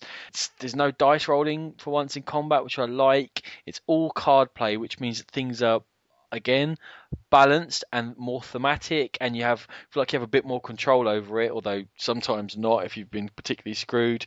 It does feel like every decision matters. It feels like you can think your way out of situations. Doesn't need too much AP, I don't think, but you have to consider each move. And like you said, all the factions feel unique. I think they've done a great job in that if you play with a certain faction, you feel like you are playing with a certain faction. So I really enjoy the game. I think it's brilliant. It's one of my favourite two-player games. Number 8 for the year for me, Dungeon Command. Sean, any last thoughts on it? Absolutely love this game. It just appeals to the child in me, and then on top of it, having sets to collect is just the killer for me. I think I'm destined to collect every single set of this. I think if it was Panini Dungeon Command, you'd actually sell your soul. What makes you think I haven't already? Just checking. Okay. I just said for Dungeon Command that every game has to have some minuses or negatives I can pick on, right? For my number 7, I've got a game that I couldn't find any real negatives. Yet it's still only my number 7, because I can't think of anything that does amazingly well either. But it is a really good game, and it's Manhattan Project. It's from Minion Games, designer Brandon Tibbetts. It's for 2 to 5 players. It's a worker placement game in which you are attempting to design and make atomic bombs, basically, whether they be plutonium or uranium ones, and not just one of them usually. You're trying to build a couple. I'm not quite sure why, other than that really works well. It's a race. It's a race to develop your infrastructure, hire workers, hire scientists and engineers, build universities, get factories going, get production, get the raw resources in. And all the time you're doing this by placing workers both on a central board that give you a variety of actions, and also on your own little tableau, which you're going to grow with buildings that you're going to invest in and purchase and what have you, to give you more workers, more resources, more choices, and so on and so on. And everyone's going to be trying to develop these bombs at the same time. You're going to have a victory point total depending upon the number of players playing, and whoever hits that victory point first wins. It is an arms race, and it is a real race. That's something I do kind of emphasize when I'm teaching it, is that this game can finish quickly. It's bang, bang, bang, I've done it, there you go. And generally everyone's getting to a certain level, and it becomes real nip and tuck at the end. It's got a unique theme. I think if you stop and think about it, could be one of the worst themes ever in a game. I don't know why it's got such a pass for the theme. You are building atomic bombs, but somehow, because it all feels a bit dry and mathematic and scientifically, maybe it's got a pass on this. But I actually like the theme. I think it's nice to have a unique theme. It's not something we think about much. It's a Euro game, very much so, but it does have interaction. Not enough that it takes it out of that Euro bracket, but enough to make it interesting. You can spy on your fellow players, which allows you to use their buildings, which is brilliant because it blocks them from using their buildings. So if you can use a spy action and take their two best buildings out of action for a couple of turns, great. You're getting the benefit and they're getting something taken off them. And in this kind of efficiency race game, that can make a difference.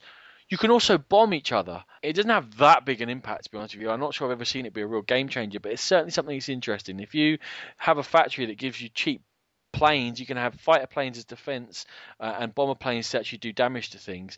If you can get them out, why not? Go and annoy someone, go and bomb some of their factories, make them waste turns again, fixing their buildings before they can use them again. You can start slowing people down. I like it. It's kind of if someone starts building up their planes, suddenly everyone has to start building. It's another factor of this game being a real race. The way you build up your tableau and get better and get more efficient all the time is really satisfying. I've talked about this before in games, in that if you feel like you're creating something for yourself, that feeling is a rewarding feeling. You start off with nothing and you end up with this lovely production whereby a turn can really start churning together, and you can really start feeling again the pace of the game picking up towards this final finish. It's nicely made, it's got a good theme, it's fun to play.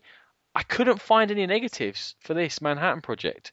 Sean? Yeah, I'm kind of in the same boat. It's a decent design. I think this is really weak.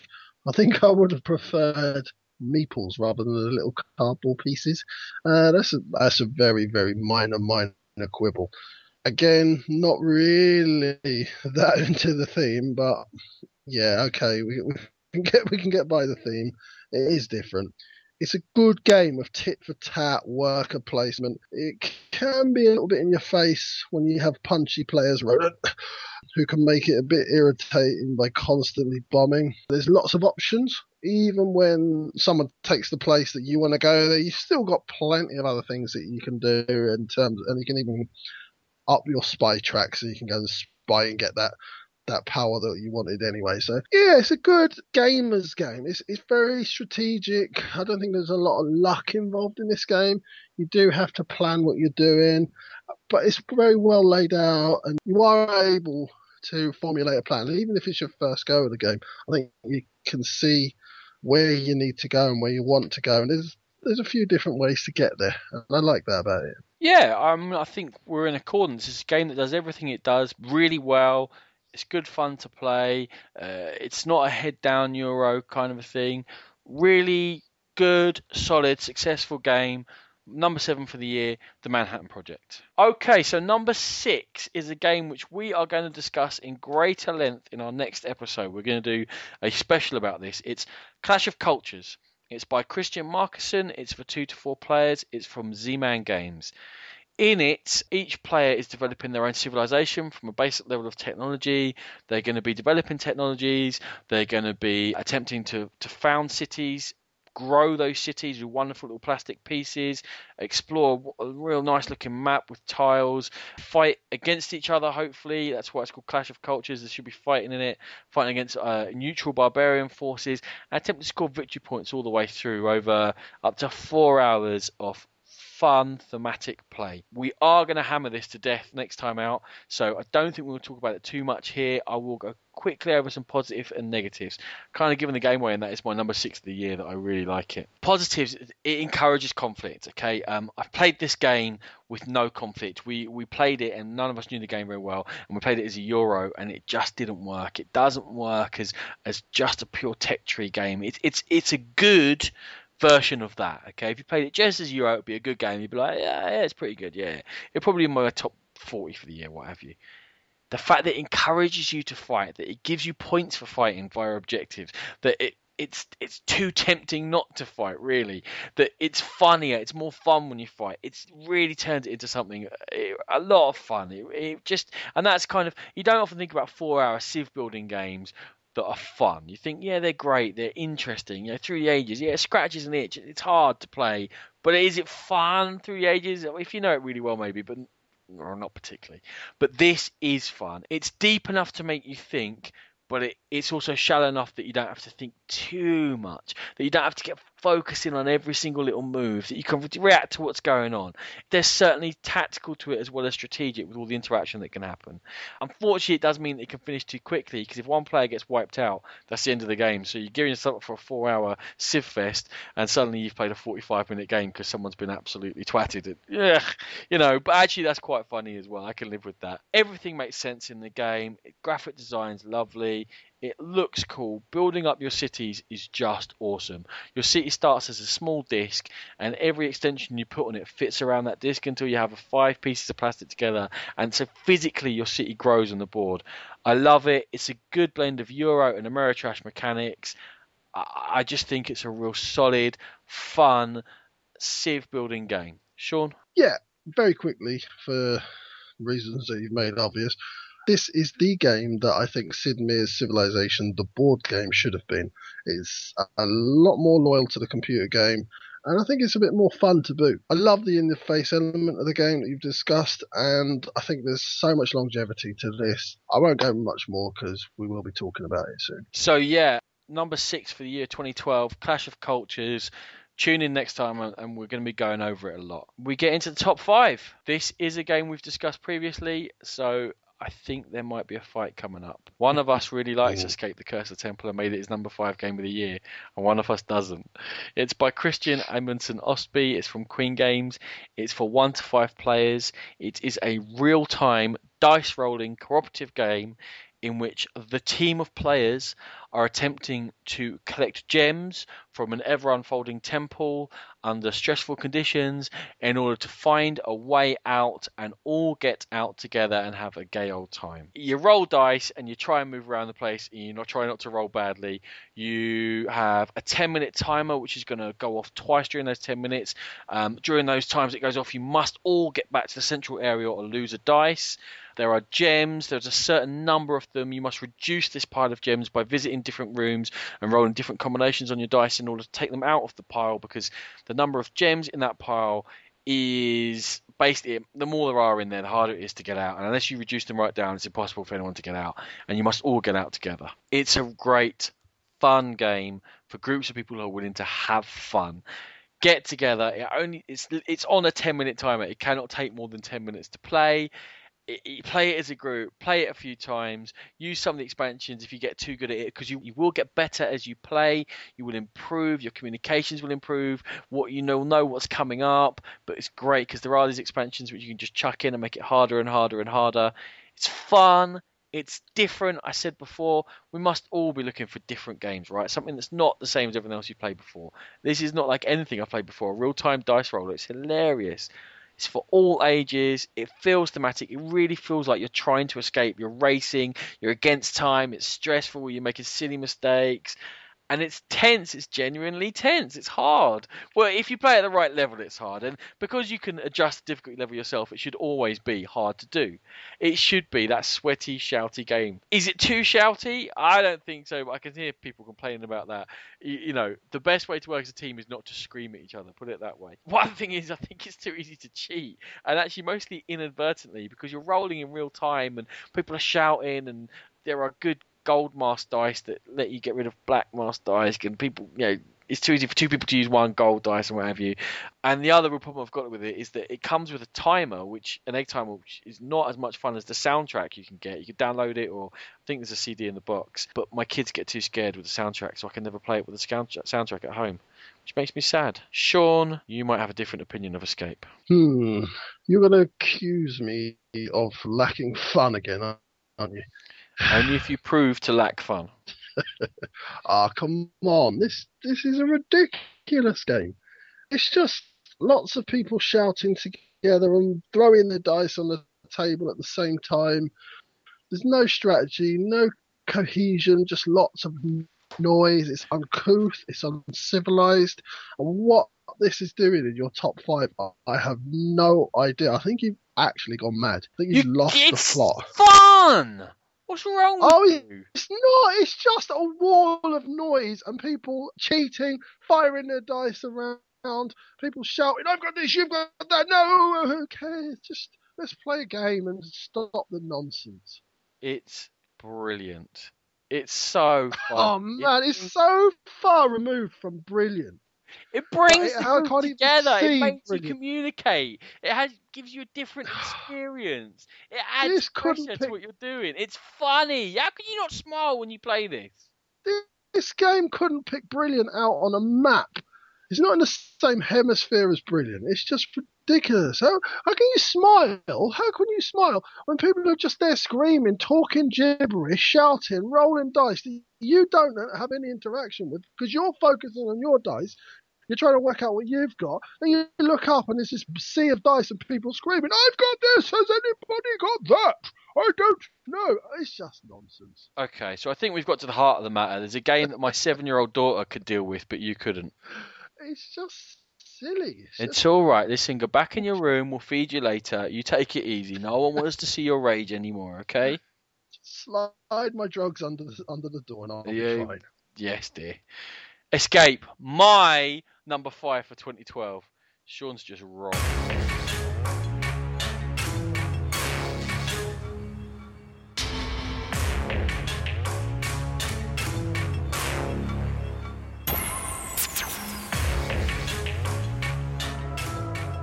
Number 4 is apparently a bit of a contentious love-hate game, which I just don't understand.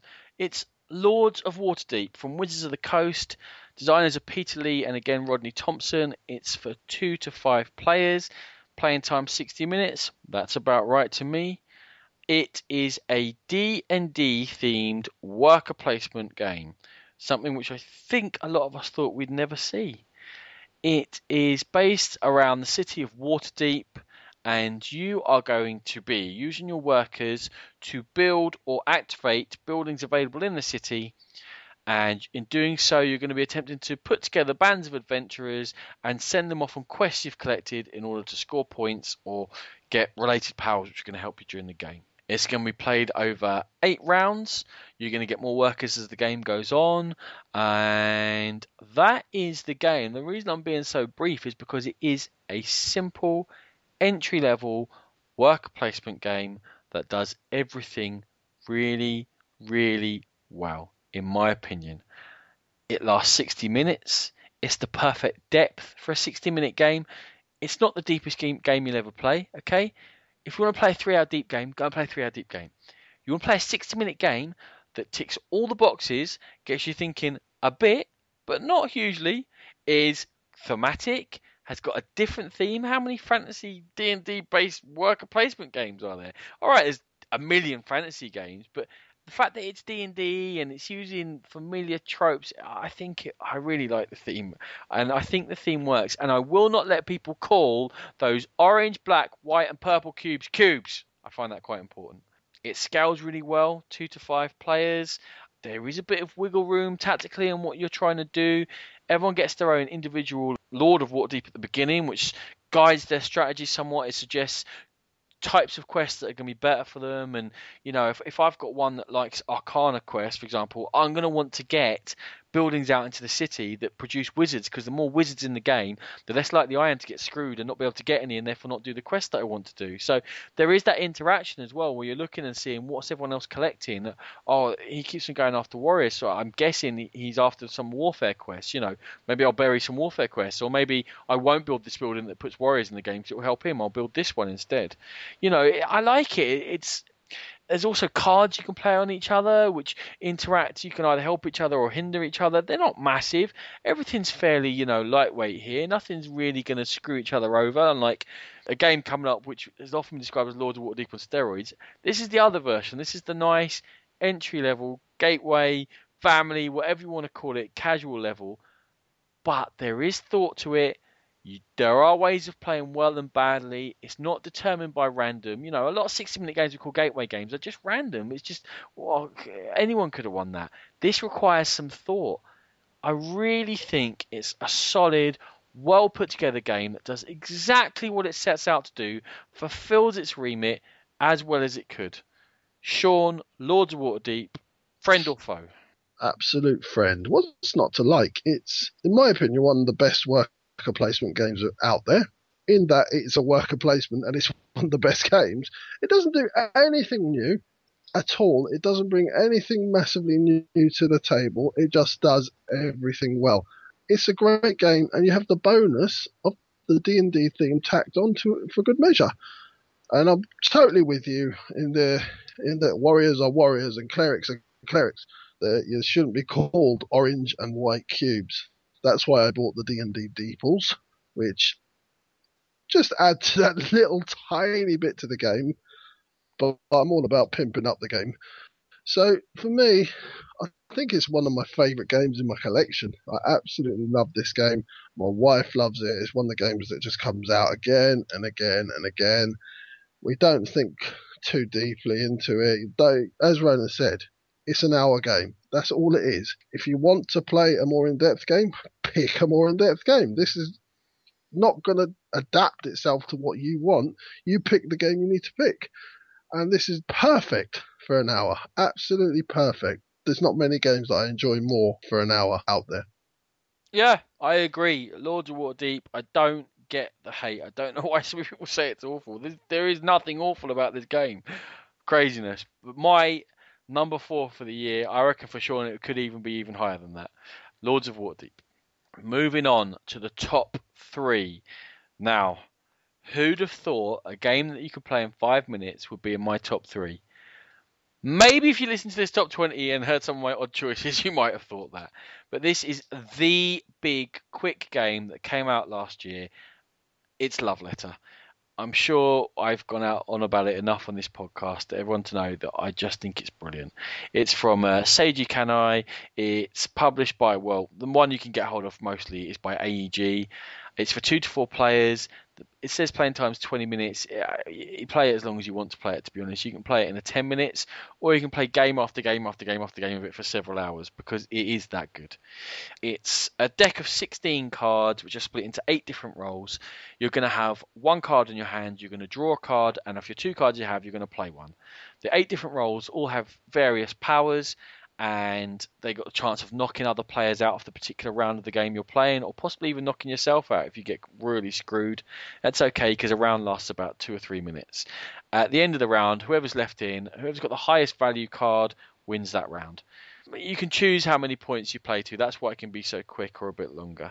It's based on the Tempest theme again, so here's me going about the Tempest theme, and yet 2 of the games in it have made my top 20 of the year. Sean, it's a perfect 5-minute game. It creates really funny moments. The more you know the game, the more fun you have with it, the funnier it gets, the more you can see certain situations. If you play with a group, you get to learn again certain things about them, the way they play. You start to double guess them, start to bluff each other out. It just creates moments. It's just, it's not necessarily the person winning at the moment. It can be just a play of a card or someone getting screwed with the same draw 3 games in a row and everyone's laughing. It's easy to pick up. You can play it with kids or adults. I've played it with serious gamers, light gamers. I've taught it to so many people. Love Letter. It's such a great game in such a small package. Sean? I don't have the love for this that you do, but certainly the more I play it, the more into it I get. I think when we reviewed this, I likened it to Snap. And although my sanity was questioned by more than a few people on that one, I didn't say that it was the same game as Snap. I just felt that I had the same amount of fun. I didn't think that there was any more fun than a simple game of cards. But I'm starting to see the depths in this. It's not a massively deep game, but there's more to it than I originally thought. But still, it's not a game that I would even have in my top 15. It might creep into the top 20. I think 3 for me is way, way, way too high, but I haven't played it the amount that you have, and it's definitely a grower for me. I mean, I fell in love with it straight away. Lots of people have played it around me. They've gone about how good it was. I hadn't got around to it. Someone said, "Do you want to play it?" First game, I loved it. Absolutely loved it. I cannot think of a better game in that time span. I'm not sure it's possible. It's brilliant. My number 3 for 2012, love letter. We're on to the top two, Sean. And Oh people who have yeah. been listening carefully to our podcast might have been able to work out what these two are. And these two have just gone backwards and forwards in my ratings. Just every play, it seems to change it backwards and forwards between the two of them. They're both in my top 10 games, just about in my top 10 games of all time.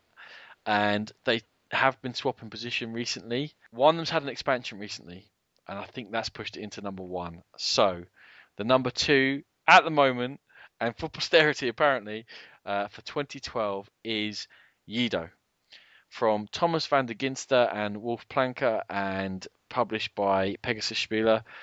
2 to 5 players. This is the game. We've covered it, mentioned it so many times. I think I mention it every episode. It is the Lords of Waterdeep on steroids reference I made earlier. It's a worker placement. It's very similar in that you're attempting to do missions with your bunch of disciples or ninjas rather than quests with your bunch of adventurers in Lords of Waterdeep. You are placing workers onto a board which represents a city. There are different areas of the board which are going to give you different powers. There's more to it than Lords of Waterdeep, though. There's a very important auction mechanic at the beginning. There's much more of building up a set of resources to fit the missions you're going to attempt to do. There's much more interaction. It's a much tighter game. It's much more every single action you take matters. Every action the other players take might matter, because if you get blocked out, it can be really frustrating. The economics is much tighter. You have to have money to do anything in this game. And if you run out of money, you're in real trouble. The ability to get money, other than by completing missions, is very limited. And the only way to get the stuff to complete missions is to have money. It feels thematically, I think it feels thematically okay. Lots of people just don't think there's any theme in it at all. Whatever. I think it helps the theme. When I was drawing up the pluses and minuses for this game, it's a very long game, by the way. I mean, if you're sitting down to it, give yourself 3.5 hours. You might get it done quicker. I've got it done in just over 2, but that was with experienced players and playing very quickly. Give yourself plenty of time. Some games have taken over 5 hours. I was saying, when I sat down to write the negatives, I wrote that it's frustrating, it's annoying, it's long, it's prone to analysis paralysis. There's a hell of a lot of conflict in it. It's puzzling. It hurts your brain. That for a game that requires such tight and careful planning, through necessity, there is some randomness in it. But when that randomness hurts you, it's really painful. It's bitter. It's so annoying. I played it last night and I turfed my cards on the board at one point in a pure hissy fit, which has been described as throwing my toys out the pram, which I had to agree with. And then I looked at the positives, and it's pretty much a list of exactly the same thing. It's frustrating, but in a brilliant way. It's frustrating because generally you get frustrated with yourself, because you shouldn't be that hard to be able to plan what you're doing, but it is, and you will make mistakes, and you will just go, why have I done that? And you will have 3 workers to place, and place 1, and then immediately realise you've just screwed your whole turn. How did you knew that wasn't where you wanted to go? It's really annoying. It's annoying when other people do stuff. It's annoying when things happen to you. But that creates a challenge. You feel like the game's kicking you, so you want to come back and kick it back. You want, let's have it. Let's have a fight. Me and Yido. Come on, Thomas and Wolf. Let's go at this. The conflict, it feels a bit too nasty for this depth of a Euro, and yet it's so funny. It's just brilliant. It makes the game, the fact that you can screw each other, because it's not massive screwage, it's just little increments, but little increments in this game can make a huge difference. Someone can screw you over and it can just hurt so much. It's puzzling. There is a puzzle there. What's the most efficient way for me to do what I need to do? And it's difficult because it's a puzzle with lots of moving parts going on. It's brain hurting in a fantastic way. It is a brilliant game. It looks lovely. It plays fantastically. I wouldn't say that you're going to sit there with people with smiles on their faces during the course of the hours of this game. They're more likely to be wincing, holding their head in their hands, grinding their teeth, giving each other evils. But generally, when you finish it, everyone goes, that was brilliant. Can we play it again? It is certainly becoming a creeper hit in my gaming circles. I think it started off I was the only person with a copy. There's probably half a dozen copies maybe at London on Board now amongst the kind of, regular gamers. It's coming out in the next week or two in the UK in wider release. I'm sure it's going to be a hit. Sean. Yeah, just to echo what you've said, really, this is a great headache-giving, ire-inducing, stress-building, emotional game where you're going to call everybody for every name under the sun. And then, as Ronan said, you're going to chat about what a great game you've had straight away after it. It's a real gamer's game. I've said that before about, I think it was Manhattan Project, but it's a real gamer's game. And in the review that we did about it, the discussion we did about it before, Ronan quibbled about some of the catch-up mechanisms. So I think that's probably the only negative. And even the designers have come out and said that, yeah, probably not the best thing in there. So take them out. They've advised people to take them out. And with them gone, I think it's one of the best games you can play at the moment. It's a fantastic game. And just try not to kill each other while you're playing it. Yeah, it's painfully wonderful. Do you know what? I think my blood pressure levels are still elevated after last night's play. Someone's inadvertent move cost me 21 points, which is unbelievable. You wouldn't think you'd be able to score that in one move, but I could. I had bonus cards and all sorts linked up to what I was going to do. It was horrific. Let it go. Mate, I'd done everything. I had it all lined up. I was first player. I had the money. It was all there. And the last annex got bought. It was a crazy move for 11 money. No one does that. No, why? You've taken off your calm trousers again, haven't you? They've gone. I've stabbed them with shuriken. Honestly, I don't think I'm ever going to get over that. And the fact that everyone laughed about it, and now people are spreading the story online. This is ridiculous. The time Ronan threw his cards over the Yido board in frustration.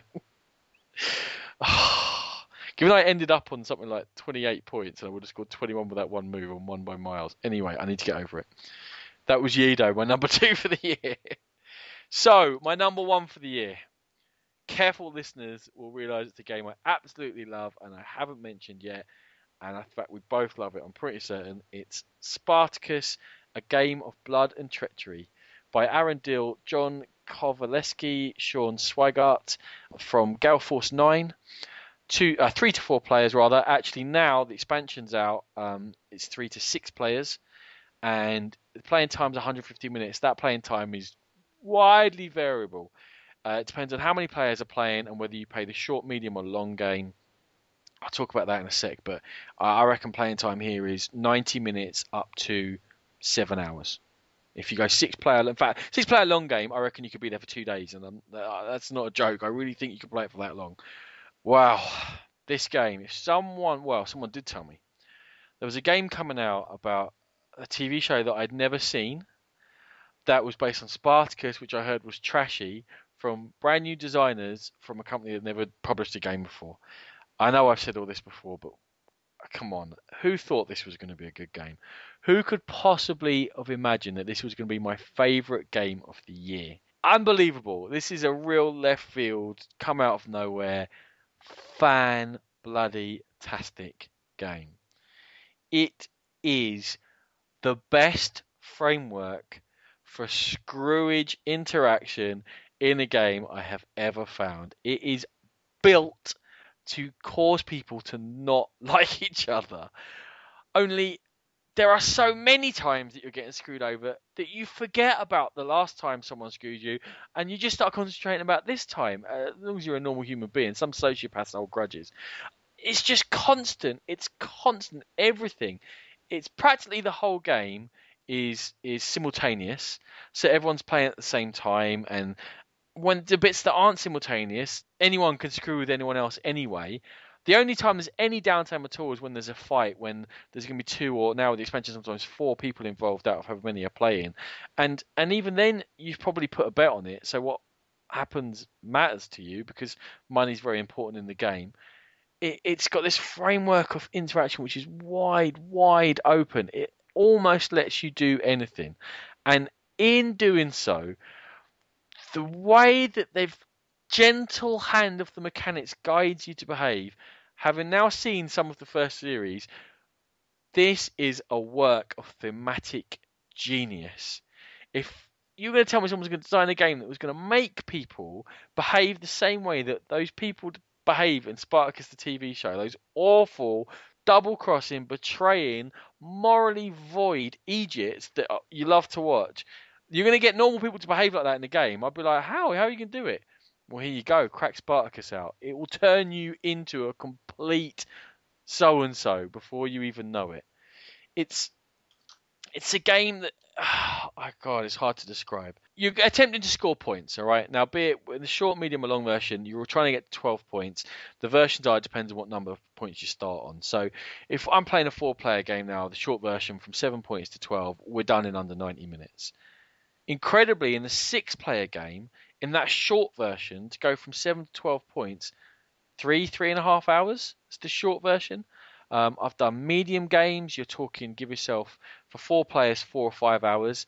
The long game we tried, we stopped after 4.5 hours, I think, and went and played Werewolves because we started a bit too late at night. And in fact, I'm not sure I like the long game that much because there's ways of sacrificing points in the game, and if you're playing the long game, it feels easy to sacrifice points because you're so far away from winning. You're like, oh, I'll catch them up later. So the game can stall a bit. I'm not sure the long game works that well, but I'd have to give it another try if I ever have the patience to. It's a game you cannot win early, okay? You cannot.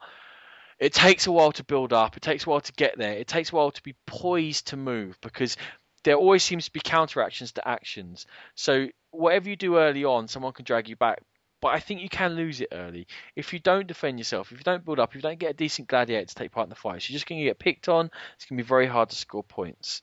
When I saw the expansion, I love some of the things they were putting in, but the addition of 2 extra players, I said there's a lot of the game is simultaneous, so you'd think that wouldn't be so bad, but in lots of games, when you add players, I just think you're just doing that as a lazy expansion thing. Wow. 6 players in this is brilliant. It's absolutely brilliant because it ups the possibilities for interaction. The game's all about interaction, therefore it just makes it better. It certainly makes it slower. There's a lot more screwage can take place with that many people. Sean and I had a fantastic 6-player game a couple of weeks ago, which was just brilliant. The screwage going on was mind-bending.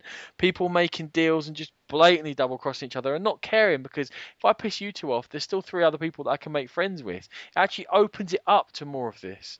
It's thematic, it's funny, creates fantastic gaming moments, it builds to a climax. It's difficult to see a version whereby there's not lots of people scrapping for that win. Again, that became better with 6 players. There was more people in with a shout. There was more of a balance. It might have become a little bit too munchkin-y with 6. That's my only thought, is that does it balance too much? Is there too much opportunity for everyone to hold each other till everyone's kind of on 11 and poised to go? It's actually a lot of fun that way. I'm not complaining, but it does take away some of the best player wins. It becomes more who was able to be the snake in the grass for long enough that everyone else has wasted their fangs, and then bang, you strike at the right time. Mechanically, it's a pretty shallow game. I almost feel like we've broken it with some of our plays and the way we've played. You know, people just handing over ridiculous amounts of gold just to stop someone else from winning. But that doesn't make it a broken game. It just makes it a brilliant gaming experience. It's really group dependent. I have to say that if you can get 6 people who are willing to screw each other over and be ruthless, but do it in such a way that they're subtle and political about it and conniving, fantastic. Pick the 5 people you think would make the best Roman senators and play it with them. You're going to have a good time. There is a problem that you can run away in combat. The game can stall. House rule: you run away in combat 3 turns in a row, you get punched by everyone else. It's certainly not for some gamers. It is not for your AP planners, deep UOEs who want to be able to be efficient and build up engines and know exactly what's going to happen. This is the opposite of that game. This is the game of mayhem, murder, treachery, nastiness. Sounds like you, Sean. What do you think, Spartacus? It's not just a game, though, is it? It's an experience. It's just one of the best group experiences around. And as you said, if you play with the right people, you just might have one of the gaming highlights of your game in life. We're going to remember that game with the six of us, all stitching each other up, all doing it subtly, all smiles on our faces as we stab each other in the back. We're going to remember that game for a long time. It's just a wonderful, wonderful game. It's a dirty, nasty, exhilarating coming together of scoundrels. And the more I play it, the more I really, really regret not putting it into the game pit vault when we had our vault episode. It's that good. It's just such a wonderful experience. And the scope of the game, you've already gone through all this, but the scope of the game, you can make a deal any time, at any stage. You can just say to somebody, listen, if you have this type of card, or if you don't bid for that, or we need to stop him doing this, and I'll give you that if you give me this. And nothing is binding, but you can make these deals and you don't have to stick to it. I think the best thing in the whole rule book is that disclaimer where it says something along the lines of, this game's all about screwing each other over, but remember that these people are your friends and you have to be able to talk to them the next day. Yeah. I think with the right people, not taking it personally. I don't think in any game I've played, I think there's been times when you're just like, oh, I can't believe you've done that to me, you utter so and so. But I think you spend so much time laughing, even when it's done to you, that it does completely capture the humour in the Spartacus programs. Everything's tongue in cheek in the Spartacus programs, and the characters are almost comic book in just their absolute extravagance. And I think that's the way people play it, and that's the way the game makes you play it, and that's what I love about it. It's just such a funny, exhilarating game. Absolutely. It's completely an experience. It's ridiculous. I mean, that particular game we had was amazing, and then I had another 6-player game of it, which is almost as good, not quite, almost, and I couldn't believe it. I thought we just had like the perfect storm of 6 players, and then it worked again. We had the ridiculous situation of a guy sitting on 11 points about to win host because he had 27 gold. So 3 of us clubbed together to make sure one person has 28 gold, and then the person who had the 27 gold giving 19 of his gold to someone else so they can have 29 gold and win the. And you're just like, what is happening? What the hell? We have gone beyond sanity here. We've just got to the point where we're so busy screwing each other that it's just madness. Of course, that ended up being the last round because someone was going to win when that lunacy's going on. And I think in that round, 4 of us hit 12 points and got pulled back before someone else went on 1. Brilliant. And how funny was it in the game we played where we had the Primus, which is where there's just 4 people fighting, and that guy makes deals with you not to win because the other person on his team was leading at the time, and then just turned around and laughed at you and won anyway. And he literally laughed at you as he was doing it. Yeah, absolutely. And I think we all just laughed with him because you kind of half expect it anyway. It's almost when someone actually follows through and does something that they agreed to. That's when you go, oh, because you're just waiting to be screwed over all the time. And it is hilarious when people do it. And it's almost like you've got a Battiata sitting at the other end of the table, just calling you for all the names and laughing in your face as they twist the knife. But yeah, what a great game.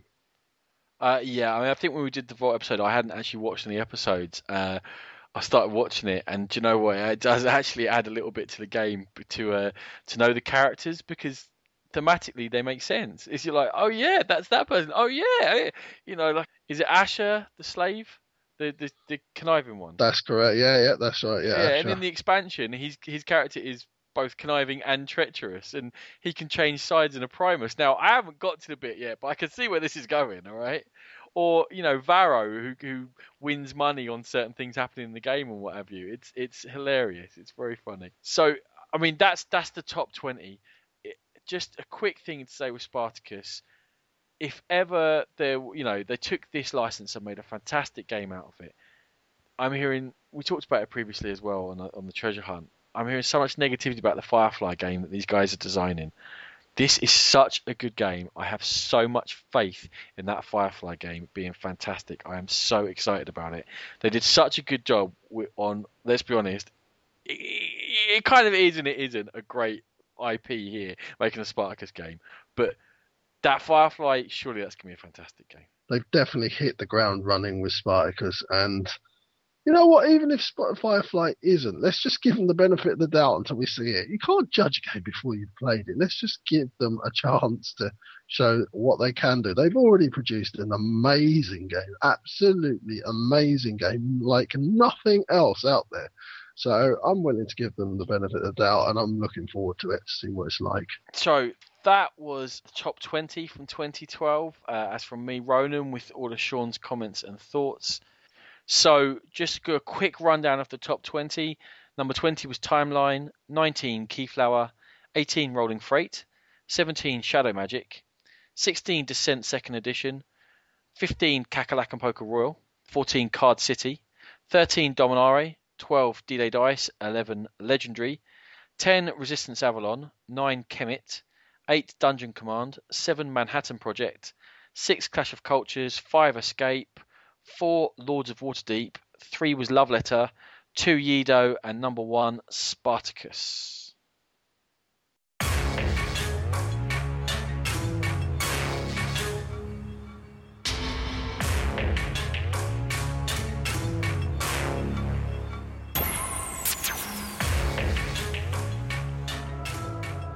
So there you go. That's Ronan's top 20 from 2012. This is now up on Board Game Geek under Ronan's Board Game Geek name, which is Furriebarry. Please feel free to come in, have a chat, tell us what you think about Ronan's choices, see if you agree with me on anything, or if you just agree with Ronan. And thank you for listening to episode 11 of The Game Pit. You can follow us on Twitter at Game Pit Podcast, or if you want to send us an email, we are thegamepitpodcast@gmail.com.